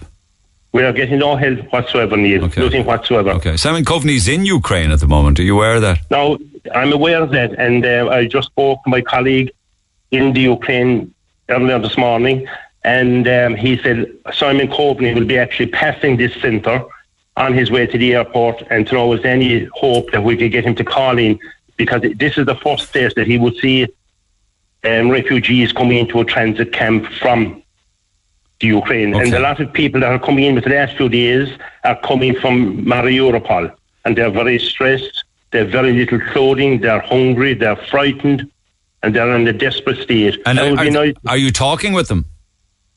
Yes, the people are talking to them on the ground. Okay. Yes. And are they asking to be helped to get to Ireland? You were telling me that the last time they were asking for Ireland specifically. There is, and we have a number of families that I spoke to last night that we got in. They're in Prampton Care Home above in Galway. That's where they have been housed. And we have a number of families that are in Trebulligan, and they are more looking to go to Ireland. But at the moment we have funds to get them there, but it's voluntary, but we don't have any help to get them there from the Irish government. Okay. At the moment we have volunteers at our desk. We have 2 volunteers leaving Sunday. We hope to have 2 to replace them. Now there is talks about opening up another centre in Lviv or down in Kiev, but I don't see it happening in Kiev, because I would not expect to send civilian people, volunteers, into those areas, because it's still a war zone. It will be an active war zone, yeah. Not a safe place for any volunteers to be. Now, I spoke with one of the people last night. There is talks that in Medica, is which the border that they're coming from the Ukraine to cross into Poland, that there is talks maybe setting up an Irish desk there with volunteers again, so that when that's their first point of contact. How long? But how long do you expect to stay there? As long as we have volunteers, Neil, we will stay there. The people will stay there. As long as we have volunteers, all we need is volunteers just to process a ticket and move them onto the train, and then they head on to Dublin. And are you looking for people to become volunteers and to go out to you? We are looking for any people that can come to help at the desk. You don't have to be a brain spat. It's only processing with a laptop, processing tickets, give them some information about Ireland. We have all the information printed out for them in Ukrainian, so they will understand before they make up their minds if they want to travel to Ireland. But most of them do want to travel to Ireland. Okay, and how can somebody who wants to get involved and go and help you get in touch? Well, they can contact me personally, and I have a team that's working out there, and we can give them all the information. And can I give out your 086 number? You can. 086 056 331. That's right. Okay, Neil. I'll give it out. Now, any person that will be travelling out, of course, will have to cover their own costs of flying and accommodation. Accommodation is reasonable enough. There's around 40 to 50 euros per night. No? Yeah, okay. So they have to be able to fend for themselves. Okay. You're aware there's a bit of pushback at home with regards to Ukrainian refugees arriving, considering the state of the country and how many Irish people find their own lives fairly intolerable as it is. Do you have any response to that? Well, I'm well aware of that, Neil. I'd be up to date and everything be happening back at home. I'm well aware of there's probably people looking for houses. I know all that. But these people are running from their homes. These people are running for their lives with a bag up to their back and a kid strapped to their front and maybe a kid hanging off their back. These people are fleeing. Okay. These people are fleeing. All right, and John. Desperation. Okay. Yeah. But I understand the situation all. It's not good either. Maybe, I don't know, I think what I'm hearing, there's about 25,000 people gone from Ukraine to Ireland at the moment. And if this keeps going, and it looks this war is going to continue, I can see it continuing for a long time. Yeah. I don't know how many is going to up in Ireland. There could be 200,000 people in Ireland. That figure has been mentioned, 200,000, but how accurate it will be, only time will tell. Good to catch up with you, John O'Brien. I'll give out your mobile, but do stay in touch, all right? I appreciate it, Neil, and thanks for all your help. Not at all. If anybody wants to get in touch with John O'Brien, it's 086 056 3331. I'm Rory. And I'm Valerie, and you can join us for the very best in local, national and international sport every weekend on the Big Red Bench. That's the Big Red Bench, every Saturday and Sunday from 6 on Cork's Red FM. 104 to 106 Red FM. This is the Neil Prendeville Show. Now, when I talk about pushback, in spite of the great work that many people are doing, and you heard there the Red Cross talking about the amount of people who are taking refugees into their homes. Mind you, they did touch on a figure in the news there of the amount of people who have changed their minds. But I got a text in, and I get all sorts of different texts that obviously have to be checked, and you got to research them and drill into what people are claiming. But this one said, are you aware that Cork City Council recently voted to release a number of local authority properties to house Ukrainian refugees? This proves what most of us have already known. During the worst housing and homelessness crisis in the history of the state, our officials were allowing local authority properties paid by the taxpayer to go idle for so long. How many Irish families could have been housed in these homes, and why weren't they allocated in a timely fashion? If I was a conspiratorial persuasion type person, I might think this practice was being carried out purposely to increase demand. To meet this manufactured demand, local authority officials conspire to sell public land to private developers at fractions of the true value on the understanding that they will build for public consumption, says Richie. The point anyway that interested me with regards to the text was Cork City Council recently voted to release a number of local authority properties to house Ukrainian refugees. I can find absolutely no evidence of that, Richie. So if you have evidence of that, please present it to me, because I would like to know. Or is it just something you heard from somebody? Can you back it up? What I can tell you, having looked at it yesterday and spoke with a couple of city councillors, they're saying that no properties have been set aside by the local authority to house refugees from Ukraine. Zero properties. What did happen, though, was the following. They expect numbers of people coming from Ukraine into Cork to continue to increase. There was a council meeting on Monday night where the chief executive outlined to councillors the state of play, and Anne Doherty spoke of the fact that since March 31st, she has had 3 requests from the department requesting Cork City Council to make ready 225 emergency rest beds for incoming refugees. And the stats then, I'm reading from a court report from the Echo actually, said that on Saturday night, the 2nd of April, 73 Ukrainians arrived and were assigned to selected accommodation. And then a further group of 68 arrived and were assigned to a second location on Saturday the 9th. She said, adding that the council is currently on standby to receive a further 75. So 73, 68, and a further 75. That's City Council's part of it. Now, there would be other refugees coming into Cork, of course, that would be going to people's homes or to homes that they've been given by people. You know, I dealt with them on the air, particularly around stories from West Cork of people given over holiday homes and what have you. So the numbers are 73, 68, and soon to come 75. One chap got in touch with my program 2 days ago saying, why aren't you talking about the fact that people who were being housed in emergency accommodation or in hotel bedrooms were moved out to make way for Ukrainian refugees? And I said, okay, where was that? And we'll check that out. And he was making the point that it was in the Commons. So it seems to me from conversations this morning that refugees are being homed at the moment in rooms and in beds in Trabolgan and also in the Commons in Blackpool. So we contacted the Commons Inn, and they confirmed that they do have a number of Ukrainian families who have moved into the facility in recent weeks, put there by Cork City Council, and that some of those already staying there have been moved out. And that it's on the council, it's the council's responsibility to move people in, and for people who had been in the Commons to be moved out somewhere else. They say they have provided the facility to the council without any prejudice, and they are not involved in who gets use of their facilities and who gets moved in or who gets moved out. They say that they simply provide facilities to Cork City Council who have moved people around to maximise room occupancy.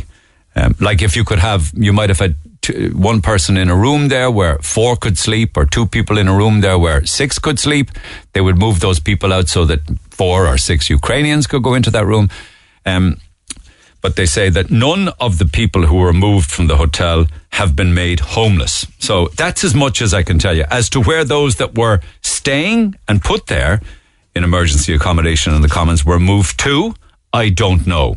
But the Commons is there to provide the service to Cork City Council, but it's Cork City Council makes the call on who goes there, who gets moved out, but I wasn't able to find out as to where those that were moved from the Commons were moved to.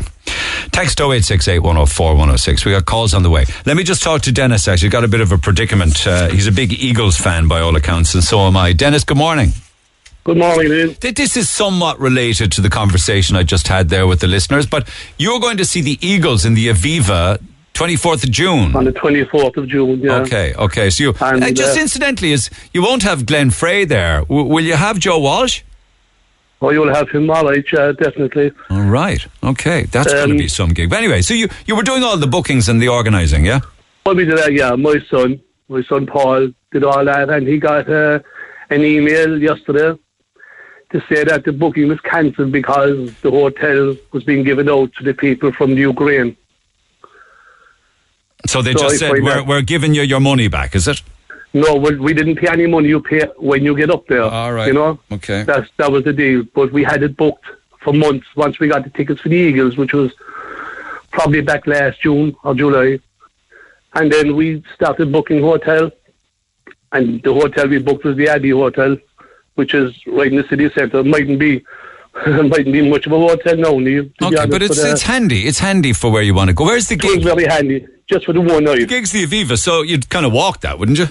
Ah, yeah, definitely. Yeah. Okay. But I mean, it was very disappointing to find out then yesterday that it was just cancelled, and that was the reason that the owner of the hotel was handing over all the rooms to the people from the Ukraine. Okay. Is it a big hotel? Are there many rooms? It's not really. I haven't stayed there, but I've passed it. It's exactly where the Lewis stops from. Okay. I know Abbey Street, there's off O'Connell Street there, yeah. There's a Lewis stop there. So that's that, like they're saying, sorry, it's gone. That is that. And then my son then tried to get another hotel, and my God, the prices are just incredible. Actually, he got onto another few hotels. I don't know which one of them now it is, but he got the same answer that these were booked for the people from the Ukraine as well. Okay, so some of the hotels that he rang to replace the booking that was cancelled at the Abbey told him the same thing. Oh, this very same thing, Neil, yeah. Okay. And then, of course... So the hotels are going to be paid by the Irish state to take the... Well, that's the point I'm saying to me. That's what I was going to ask you. Are the Irish government actually paying, or the taxpayer actually, are actually paying the owners of these hotels to give their rooms out? Absolutely. So they're a business. Yeah. That's incredible. It's just... Yeah. Oh, no, and they probably are paid a handy room rate for it as well. Otherwise, they wouldn't do it. I could imagine. Yeah. I think we were charged, I think it was €60 each, three of us, 3 beds in the room, which is grand. Okay. And actually, my son tried to book other places, and honestly, the prices are... I just talked to your researcher there. There was one hotel, and they wanted for the one night, 3 beds. It was 900 and something euros. That's for the week, surely. No, you would think so, wouldn't you? No, 900 plus for one room. Honestly, yeah, honestly. And there was another place then, which was 10 miles outside the city, which would have cost us maybe 120 euros in taxis. Good to get out and back. You know, it's... Good God. You'd be better off getting the bus home, you know? The Go bus. That would be an option if we... Yeah. Or but the other thing then, I was saying it the other section as well. The last train down from Dublin is 9 o'clock. That is ridiculous. Stupid. Well, I think it's ridiculous. Surely should there be a train at 11 o'clock, you know? And I think there used to be at once there. There should be the midnight train to Cork every night. There should be midnight train to Georgia, maybe. What are you going to do? So we don't know, Neil. We just have to keep trying to get somewhere, you know. What time is the last air? What time is the last on it now as well. What time is the last air coach? I don't know that. I think they run fairly late, you know. I booked the air coach yesterday for the two of us to get a flight out of Dublin Airport in the back end sometime in May. €16 one way. It's fantastic. Oh, fantastic. Air coach. My wife did it there a few years ago. We were going to Kosovo and up to the Dublin airport in the bus, and it was brilliant. The coming back, the coming back part was a bit tiring, all right, you know. Yeah, but you could have a kip, like. But imagine if you were if you drove up and you went and you had to park your car up there for a week or 10 days, cost you a fortune. Just get the air. I've never actually done it. I'm looking forward to doing the air coach. But anyway, back to your outrageous prices. You any hotel you try and get now at this stage in Dublin is going to be bananas money. Oh, sure, mad! Absolutely, it's just ridiculous. I don't know where they get the prices from. They just pick them out of the air. And are you critical of refugees coming in and all of the hotels been taken over? Well, I would be critical of the amount that are coming in. I think that we won't be able to handle it. This country will be shocking in 2 years' time if we keep going the way we're going. Because I would advise any young person, anybody, and I've heard you actually, I listen to your show every day, and you're giving people the same advice, young people that have a trade or whatever. You have to get out of this country. I really believe that. I think this is a good time for people to look at other parts of the world. It is a great time. It's a great time. I think it's a great time. I think young people should travel anyway, but I think this would be a good time because, you know, you're not going to find somewhere to live. You won't be able to pay the rents. You'll be just working to survive. There'll be very little enjoyment here for a while. Get out and see the world. Get out and see the world. But the other thing, and as I say, I wouldn't be critical of the refugees coming in here, but I can't understand how they can get accommodation straight away when there's people 13 years on the waiting list. But they're not getting homes, though, you see, Dennis. They're only getting rooms in a hotel. There's still people sleeping on the streets, Neil, and these people that are coming into the country have rooms at least. They have a bed. Yeah, you know, I know. But look what they're fleeing from. You know, I mean, I understand that. War. You're having a bit of grief over an Eagles concert, like they're like. Could you imagine? My complaint is trivial. To be honest, I know that. Yeah. But I mean, you came up there. Was it last week, the week before, about this woman? She was in emergency accommodation with 4 kids. Yeah. And the Red Cross or whoever it was arrived, gave out passes to the. They did. Yeah, and toys and toys and balls and all sorts of things to the Ukrainian kids. That's an absolute. I just could not imagine anybody doing that. Well, that's what the woman told me on air with her own eyes. I believe her. I believe her. Yeah. I just couldn't imagine how anybody could do that to any child. To pass them on and give them to the child next one. It's just anyway. How can any hotel even justify over €900 for a room? Okay, there are 3 single beds in it for one night. 3 single beds. Yeah. Good God. And anyway, and there's another knock on, but this is probably irrelevant when you think of people fleeing from war. But many of the hotels then, maybe right across the summer, will be gone for tourists. They'll be taken off by... definitely. Yeah. Oh, yeah. I'd say, no, the big major hotels wouldn't do it, you know. I'd imagine this place that we were going to stay in, the Abbey Hotel, wouldn't be up to much, to be honest. So what are you going to do? Looking at it from the outside. What's the plan? I suppose, as you said, the bus up and down in the same day, you know. That's the only thing that's open for us now at the moment. Yeah, because you don't want to pay, you don't want to be scalped with a hotel room for 500, 600, 700. I don't mind paying a bit over the odds, but Yeah, actually, you don't want anybody to make a fool of you either. We were talking about, just before I let you go, you might find this interesting. We were doing some work there over the last week because I was doing more on holidays at home versus holidays overseas. Yeah. And a buddy of mine said to me, you know what you should try and do? You should try and rent a car in Cork for a day. Just for one day. Right? Because he said to me that he was charged, or would have been charged, something like €650 for a car for the day, right? Yeah. So I was listening to that. I couldn't believe it. Yeah. So we did actually research. I'll come back to it in more detail later. But we did research car rental companies in Cork to rent a car aged over 25 with a lot of driving experience for a 24-hour period. And we got onto Europe Car. And if you rent a Europe car in the city for a 24-hour period for a Ford Fiesta, it's it's €526 for the day. A Ford Kuga is €757 for the day. We got onto Hertz. They were cheaper, but still ridiculous money. Ridiculous. A Peugeot, €265 for the day. we got on to Sixt. Do you know Sixt? S-I-X-T? Yes. To get a Ford car from Sixt at the airport for a day, €511 for the day. For the day, that's incredible. If you go to Spain, you get a car for €60 a day. 30. 30, yeah, that's a small car, yeah. Yeah, small car, €30 a day, something like 30 or 40 in Portugal. Yeah, my son-in-law and my daughter are going on holidays in 5 weeks' time. They're hiring out a car for 3 days. And there's something like €120. For 3 days? For 3 days, yeah. And that's a Jeep he's getting. It's I can give you prices on Jeeps if you want. Hold on a second. I think I have one here. So, a Hyundai Tucson. Would that be one? Yeah. Carhire.com at Cork Airport. €1,360 for the day. I remember not so long ago, Neil, you could buy a car for that. That's incredible. All right, my man. Listen, get the air coach.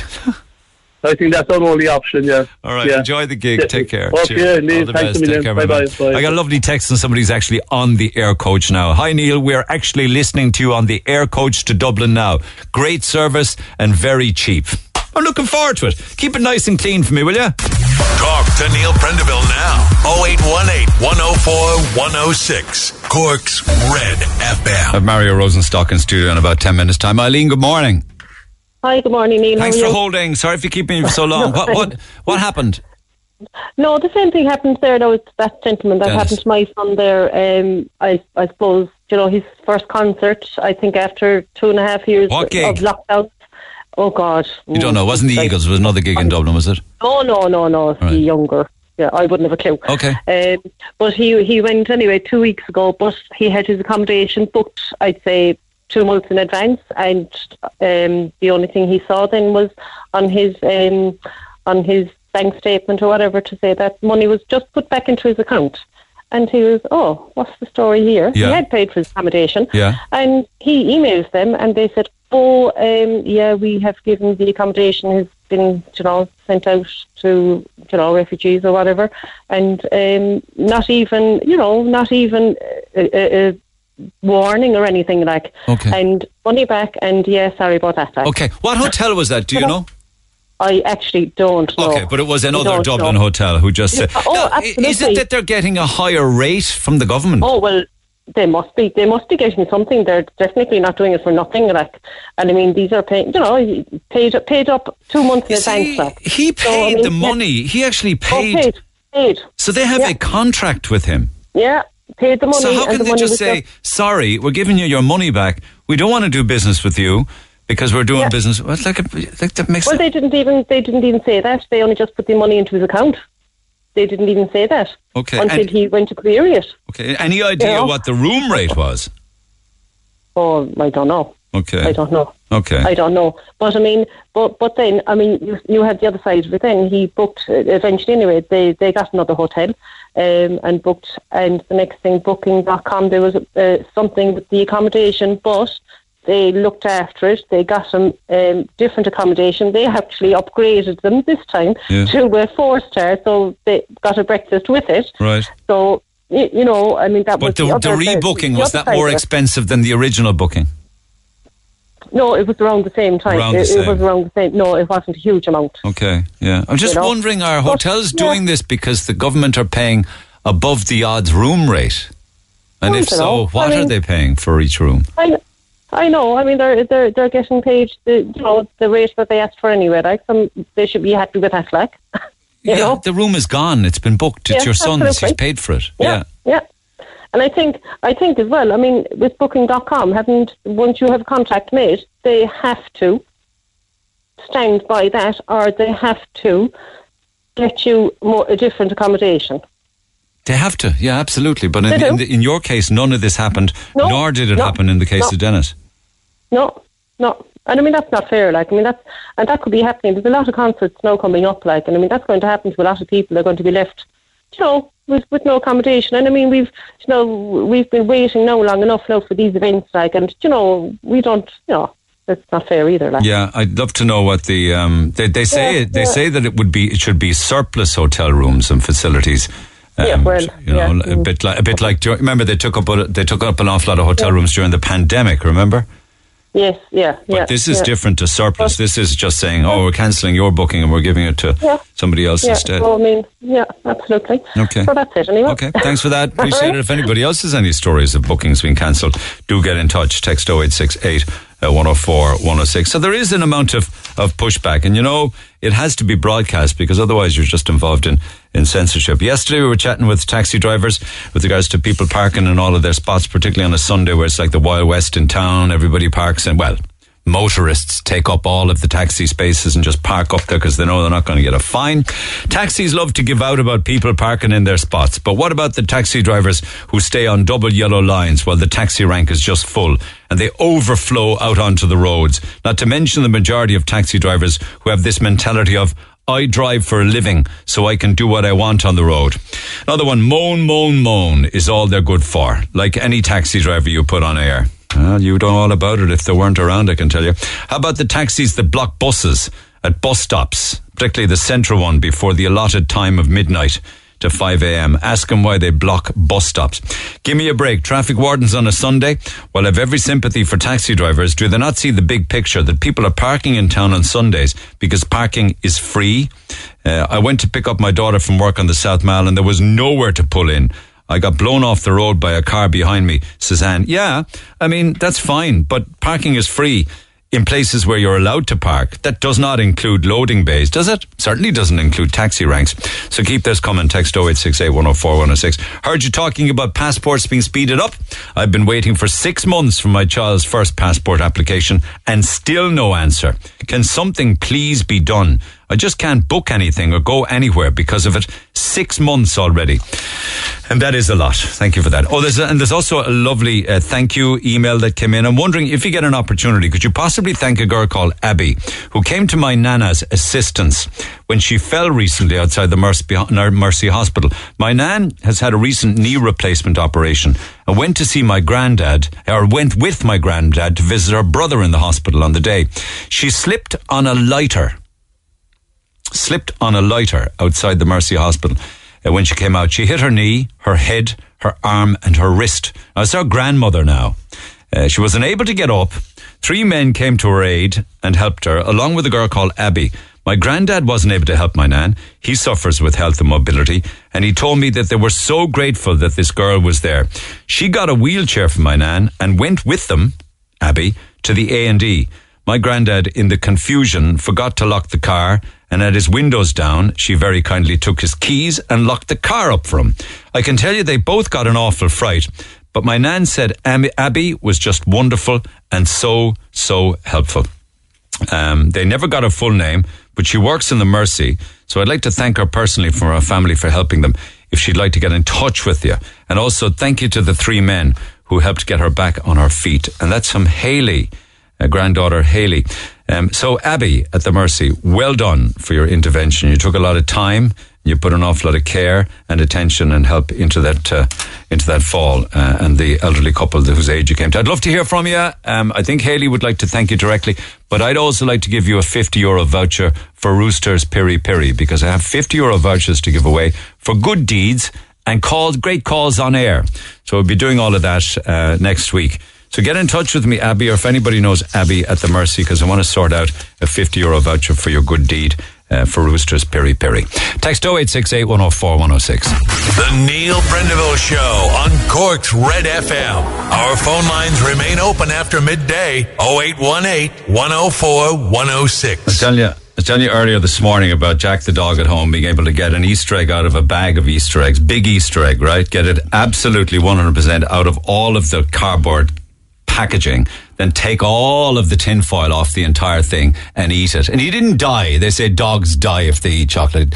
I don't believe it's toxic to dogs. I've always said it because he's gone around hale and hearty. About 2 hours later, full of chocolate, right?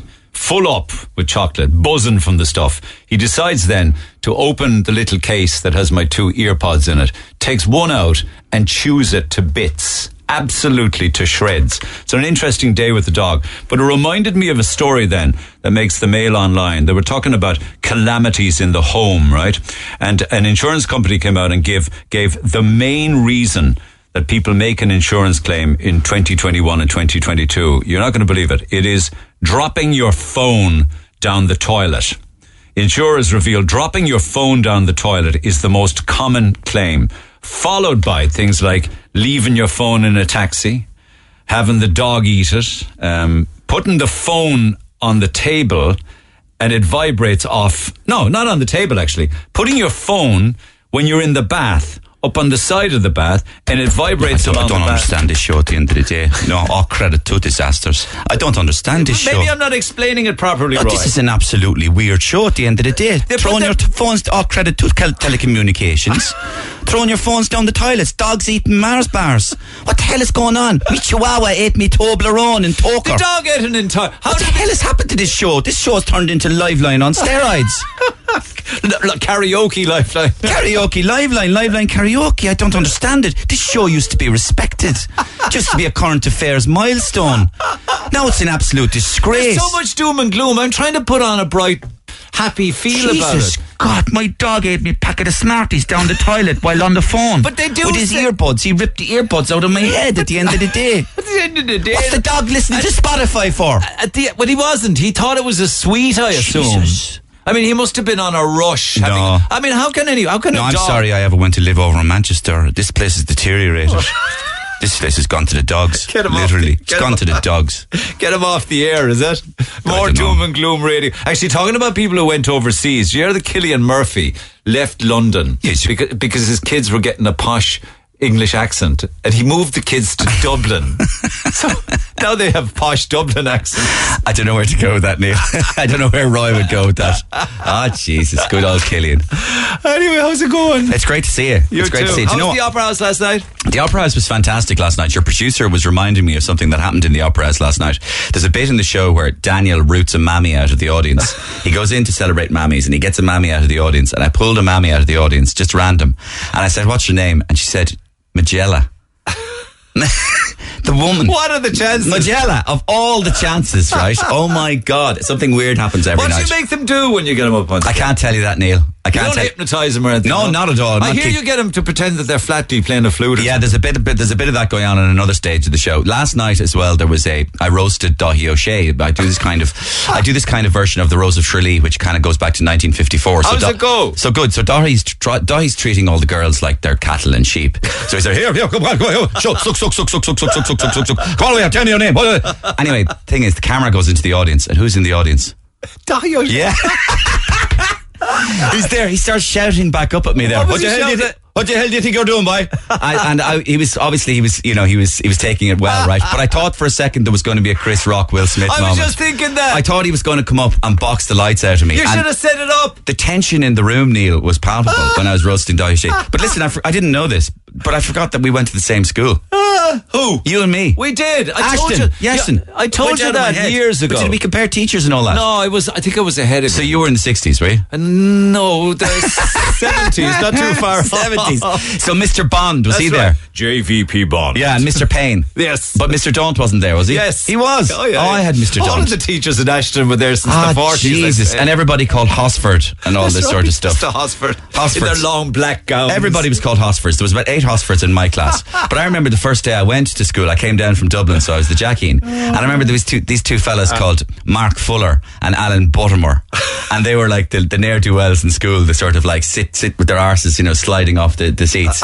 And I remember walking by them and I hadn't a clue where I was. Like, I was like, there's no flair. And I hadn't a clue what a flair was, but apparently it was a very nice thing or whatever, right?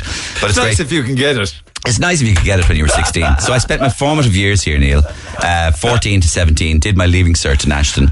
And, I was going to say sowed my wild oats, but we'll say had chips and Lennoxes. They had to get me out of Ashton because I was learning nothing. I was having way too much fun. So they moved me across the river to the North Mon. Now that was a baptism of fire and the difference between Ashton, co-ed, yes, funky, indeed. hippie, and did Matt Cooper go there as well? Matt Cooper went there. Was he there at the same time as you? He wasn't, no. Were you not as brainy as him? I think he was. He probably was in the AG where the smart boys. Right, were his brains legendary?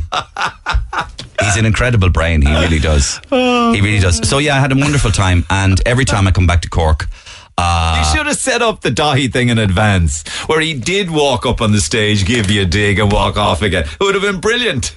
It would have been, but yeah. Did that throw you though? No, because I know that psychologically. You know that superstars go to your show. Well, psychologically, Neil.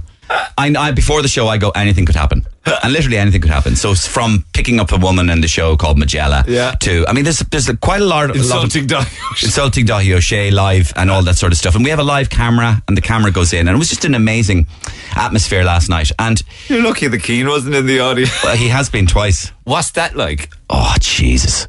Well, the one time he was in the audience, it was for a send off we did to the for the Republic of Ireland football team. And the capacity of the Opera House is about 904. And I'd say there was about 988 people in the Opera House. So 63 of them must be sitting on each other's knees. But there was one seat at the very front free, a bit like a pontiff's seat. And everybody was ready to go. The audience was electric. And finally, at the very end, Roy Keane walks in to sit at the front of the audience, the front pew. On his own? No. Well, with the team and everything, but that seat was free, waiting for him to arrive. Oh, it's the team were the team, and then a huge crowd from Cork. Right. Send off for 2016. And you've got, but I was first on stage. Yeah. I was first on stage to be Roy Keane. And I didn't know he was there, right? So I started coming on and I started telling the story, I think, as Roy Keane, of your man's goal, Shane's goal against Germany. And I started doing it, right? Anyway, and Keane is there literally chewing gum, staring at me like a fellow who's about to put a blindfold around my head and shoot me. Well, probably enjoying himself, but you can't Maybe, but anyway, the crowd are not looking at me. They're all looking at Roy Keane. And I'm there, and all this, right? Then suddenly I start doing, Robbie Keane. I start doing Robbie Keane. Roy burst out laughing when I started doing Robbie Keane. And as soon as I did Robbie Keane, the whole crowd burst out laughing because Roy had started to laugh. And once Roy laughs, Cork can laugh as well. You'd be lost without our Cork accents, though. You really would. You'd be lost without Keane. You'd be lost without Raj. Yeah, I'd be lost without Raj. I'd be lost without the incredible excitement that is in Raj's voice, and the anticipation, the nervous energy, the sense of ecstasy that's in Ronan's voice, and just the electricity that comes out of him when he speaks. It's just incredible. But all the voices that have come out of Cork. I mean, even coming into the building today, Neil, it was just the taxi drivers, the mellifluous, loquacious musical sound, and even the temperature machine that checked me outside. It went, in Dublin it goes 36.4. Continue. Here it went 36.4. Boil on, boy. So even the temperature machine has a little Cork accent. Yeah, and all of us love Cork. Those of us who went to posh, proddy schools like North Mon, and the sort of out there places like Ashton. But some of us went to real schools with real men who slapped each other's asses with towels. Was there something regarding Raj and a Grand Slam triple crown? So during the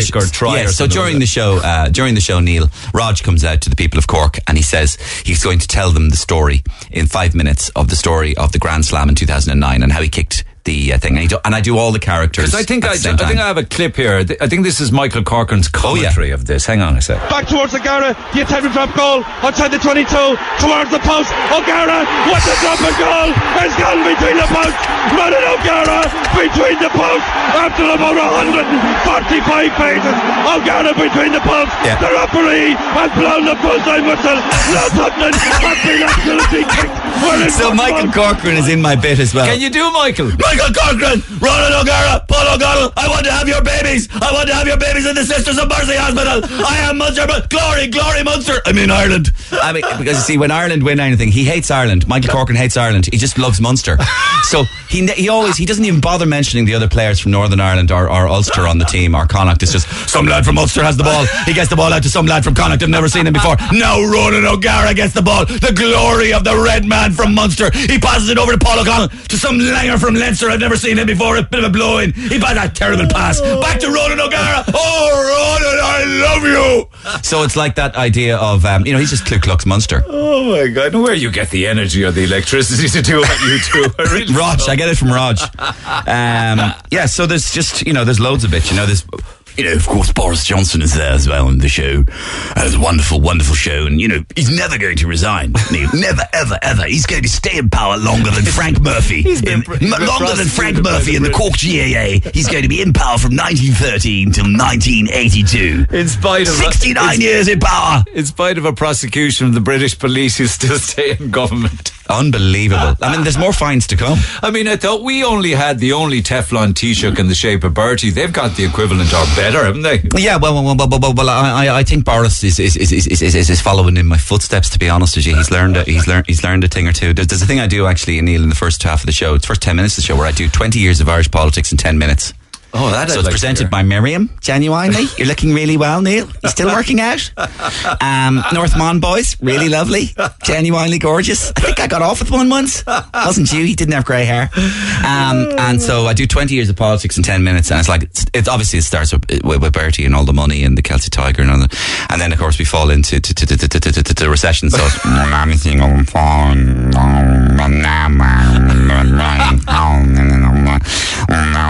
and then it transforms, and we need a period of austerity, Neil, and of course you have ended, and boom, and of course, I was a political suppository, of course, Neil. Ireland needed me, even if I was a terrible pain in the hole. But anyway, and then after that, of course, we had a special Minister for Finance. Ah, yeah, of course we did. We had a lovely Minister for Finance who looked like a human testicle. Sorry, I shouldn't have said that. I'd probably get cancelled for saying that. And we had Billins. And we had other spectacular ministers as well. Can I just say, Neil, that I imploded on the austerity thing. I put the cuts that were needed onto the people. And so then we needed somebody newer, fresher, maybe gayer. So thanks for that, Neil. It's great to be here in the studio. Great to see that you're flying and you're wearing your lovely what is that Fred Perry t-shirt up to the top? Probably a knockoff. That's a knockoff. Yeah, it's really nice. And of course, I'm delighted to be. I was Taoiseach. Now I'm Taoiseach, but I will be Taoiseach again. And of course, Pascal Donoghue has been a star as well. Well, thank you very much for saying that. And it's an absolute honour to be here, Neil. And you're looking resplendent in black, I must say. And great article, by the way, about dogs eating marathon toilets. And if I might say, I will be offering a £50 voucher for Roosters Piri Piri to everybody listening to Red FM today. If you might give me an old Roosters Piri Piri, I'd be delighted, Ian. Thank you very much. I love you. I love Cork. I love Cork. Love Cork. Love Cork. Billins and billins and billins. Billins and billins and billins and billins. I could listen to that all day. Millions and millions and millions. And as I started up there to say when we had billins, and then it went down when we only had one billin. Oh Jesus, it's great to be here, Neil. And just rolling out the old, oh God, Magella last night. Do you know what? I got a woman up on stage last week, and I said, what's your name? And she said, Ingrid. And I said, where are you from? And she said, South Africa. She said, I haven't a clue who you are. And I went, what do you do, love? And she went, I'm a horse physiotherapist. Just like, how do you do? A horse physiotherapist. So what's she doing at the gig? Exactly. I think her husband dragged her along to it. She'd be better off at the Garth Brooks gig. He's coming to town. But he is coming to town, and I do him in the show as well. Do you? Yeah, I do Garth Brooks, and I do a little song by Garth Brooks. Can you play anything? I could play a little bit of piano. Not much good to me. He doesn't play piano. No, he doesn't. So why does he ask me? Jesus Christ.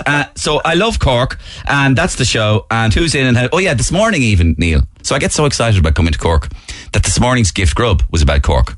Did you broadcast in Cork this morning? Yeah. Or did you come down from the Yeah. train?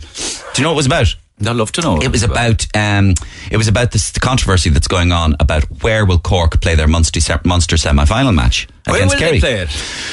So Des Cahill was on, and he was saying that they're meant to be they're meant to be playing in Park and Creve, okay? But Ed Sheeran as a concert in Park and Creve. So the Cork players wanted it to be in Park Ring, but the Munster Council of the GAA wanted it to be in Fitzgerald Stadium. But Cork were having none of that because they were playing away. So they need a now people are talking about Semple Stadium and all that sort of stuff. So I did a thing. Ed Sheeran is playing Park Eve, and Ed Sheeran ended up singing a version of his song, The A-Team, which I called the Cork GAA team. Who's out? Who's in? Fitzgerald Stadium, Parky Rin, Kerry, Cork, who will win? So, it was... They could always just have the match and then the Ed Sheeran gig, double header. A double header. Or, why don't they just have 40,000 people in Páirc Uí Chaoimh, have the match, and put Ed Sheeran in the middle, doing the music at the same time? There's a Kerry fella. David Clifford has the ball. He bangs into Ed Sheeran. He has a guitar in his hand. David Clifford has the guitar. He smacks the ball into the back of the net with Ed Sheeran's guitar. You could do them both at the same time, Neil. There was a texter from Kerry texting me and said, I don't know why you keep going on about where this match will be played. We would play Cork on the beach at Trabolgan. We'd put Ed Sheeran at centre forward and we still beat Cork by 20 points. Well, as Pat Spillane said, I don't care where you play it. Neil. You can play it in Roy Keane's back garden in Mayfield, where I care. Or you can play it in the Temple Lake or Tavern or Planet Pluto. Kerry would put 30 points on them. And that's with David Clifford blindfold. I'd love to have his babies, by the way. You're in rare form, boy. I don't know how you keep it up, in fairness. It's Cork. Cork. I mean, if you thought all those years ago knocking around Ashton that you'd be selling out the Cork Opera House, would you believe that? No, not at all. Not at all, Neil. That's a nice question, actually, because it brings me back to my days. Think about it. Yeah, I did. I have thought about it. And I think about that guy that I told you about, Stephen Daunt, because we did a play called Death of a Salesman, Willie Loman and all that. Oh, it's fabulous. And it was, the way sometimes... Was that what started it for you? Yeah, it was. Wow. And actually, I was in the play with another well-known Corkonian, Camille O'Sullivan. Oh, you're joking. And Camille and I were in the same class. And we were in the same class in boarding school. And she played my mistress in it. Go away. Yeah. And I just think back to all those years ago and look how far things have come. But did you have another path in mind? I mean, serious now, incidentally. Yeah. Was this some kind of a sidebar for you, but turned into a career? No. Really, my folks wanted me to be a lawyer, because I used to give them an awful pain in the hoop arguing about stuff. Yeah. And they said I could argue my way out of anything. Yeah. And they said, you've got to be a lawyer. And I went, no, I think after this experience in Ashton, I basically just went, I am going for this. And nothing's going to stop me. And I don't care if I end up imploding, if it goes wrong. We'll see what happens. Yeah. But it's kind of a lesson to people, and I don't mean to be, in any way sort of maudlin or nostalgic or sentimental. But it is a lesson in the idea that you should go, people in life, and if you're a young person listening to this, please listen to me. You should go in life for what you want to do. Because two things can happen. You will never find out if you don't go for it.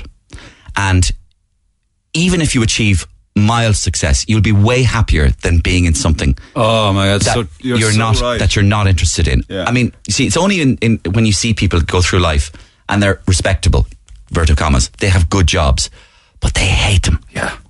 And they're clock watching. They can't wait for Friday and they hate Sunday nights. Yes, and it's that thing of, well, welcome back to the show. It's only Wednesday, but we're looking forward to the weekend. Yeah. I mean, it's that idea of I'm living for the weekend. Well, there's some people who never think about the weekend because they're in love with what they do. Yeah. Now, I'm not saying... Does that describe you? It is, but I know it's a privilege because I got lucky. And by the way, everything in life is lucky. But isn't that talent as well, though? You can give somebody talent luck. You can have talent, but I would be the first to say that there's 100 Marios out there. Not so sure about that. Well, there's a lot of, there's people with great talent out there. There's people with great talent, and I think you need a bit of luck. And I think, for example, let's just talk about the most famous person in Cork. There's no question that Roy Keane was lucky. You know, now you could say Roy Keane has talent, and he does. But Roy Keane would tell you the truth himself. He would. There was lots of lads like me, you know. Did he say that? Has he said that? Yeah. In the past? You know, and he says I was never that special. Yeah, but he's the man with the commitment to go through the slogs of winter, walking from Mayfield all the way. So what you need is talent, you need total commitment, and you need luck. Yeah. You need luck. Yeah. But listen, you only one life. The old cliche. This is not a rehearsal. Have a bash. Go for what you want to do. And what I mean by that is, I don't mean parents listening. They should be telling their kids that as well. I don't mean, and furthermore, I don't mean be a rock star or be an astronaut or be a comedian. Like, think about it. If you like really enjoy people's company and you find that you're an altruistic person and you like to help people, well, maybe tell yourself, go into a helping area, whether it be social work or nursing or doctor even. But like, go for what you feel that you're good at. It's an amazing Don't topic. let somebody else tell you what you should be. We've talked about a lot on the air recently because nobody's going into the trades and everybody's going into college and following points, and they end up doing college courses that they've no interest in. Correct. And it's very sad then because they have to reverse out of that then in later life if they're lucky. Yeah, like Neil, if you wanted to be, if you in college, like if you went for the highest points in college, presumably everybody in Ireland would try to be an actuary. What a joke that would be. Yeah. You know what I mean? Yeah. Or a doctor. Most people aren't cut out to be a doctor, let's face it. Yeah. And you do meet a lot of doctors and you go, how did you become a doctor? There you go. As much empathy now as a rock. And that's a problem, and that's based on points, not actually being passionate about being a doctor. And having empathy for people. Yeah. And having the ability to listen, for example. Yeah. A lot of doctors don't want to listen to you at all. Yeah. Yeah. It's amazing, actually. It's great to catch you in a serious mode, because already we've had a lot of fun and jokes, but it's good to get your perception on things. Yeah, thanks. I mean, I enjoy talking about anything, you know, so, yeah, and listen, thanks a million for having me on, and I really appreciate it. And my apologies about dropping phones down toilets and talking to chocolate You'll bars. let yourself down at the end of the day again. Oh, by the way, there's a great little encore I do, which is based on the idea that, do you know that they're making a movie about Saipan, Netflix? No, yeah. That'll be good. It's 20 years ago this next month. They took their time on that one. Well, they waited for the 20 years. So I tell the story. Anyway, I don't want to give away the juice, but I tell the story of what the movie is going to look like. Saipan, man, that's another story. I have 20 years. Yeah, is it really 20 years? Yeah, it's 20 years in May. The city was divided. Yeah. I remember being on the air for Saipan. Yeah. Mother of God, it was like a bomb went off on Lisa. Yeah. Because there was both sides to that in Cork at the time. Those that supported him, those that didn't. Yeah. And it hasn't really changed much in all those years. No, it hasn't. My God, okay. Listen, you got me thinking. Mario, great to see you. Thanks for calling in, and wish I had more time. Good to catch up. Thank you, Neil. Cheers, my man. The great Mario Rosenstock plays tonight and indeed tomorrow night. There's a very low, limited amount of tickets still available. Not many of them. So you want to catch them for tonight, the 15th. So actually tonight, tomorrow night and the 16th. So 3 nights at 8 p.m. Get involved and go along and get tickets at ticketmaster.ie. Have a good day. I'll see you tomorrow. Thanks for listening to this Red FM podcast. Don't forget to subscribe and check out redextra.ie for more great Red FM content.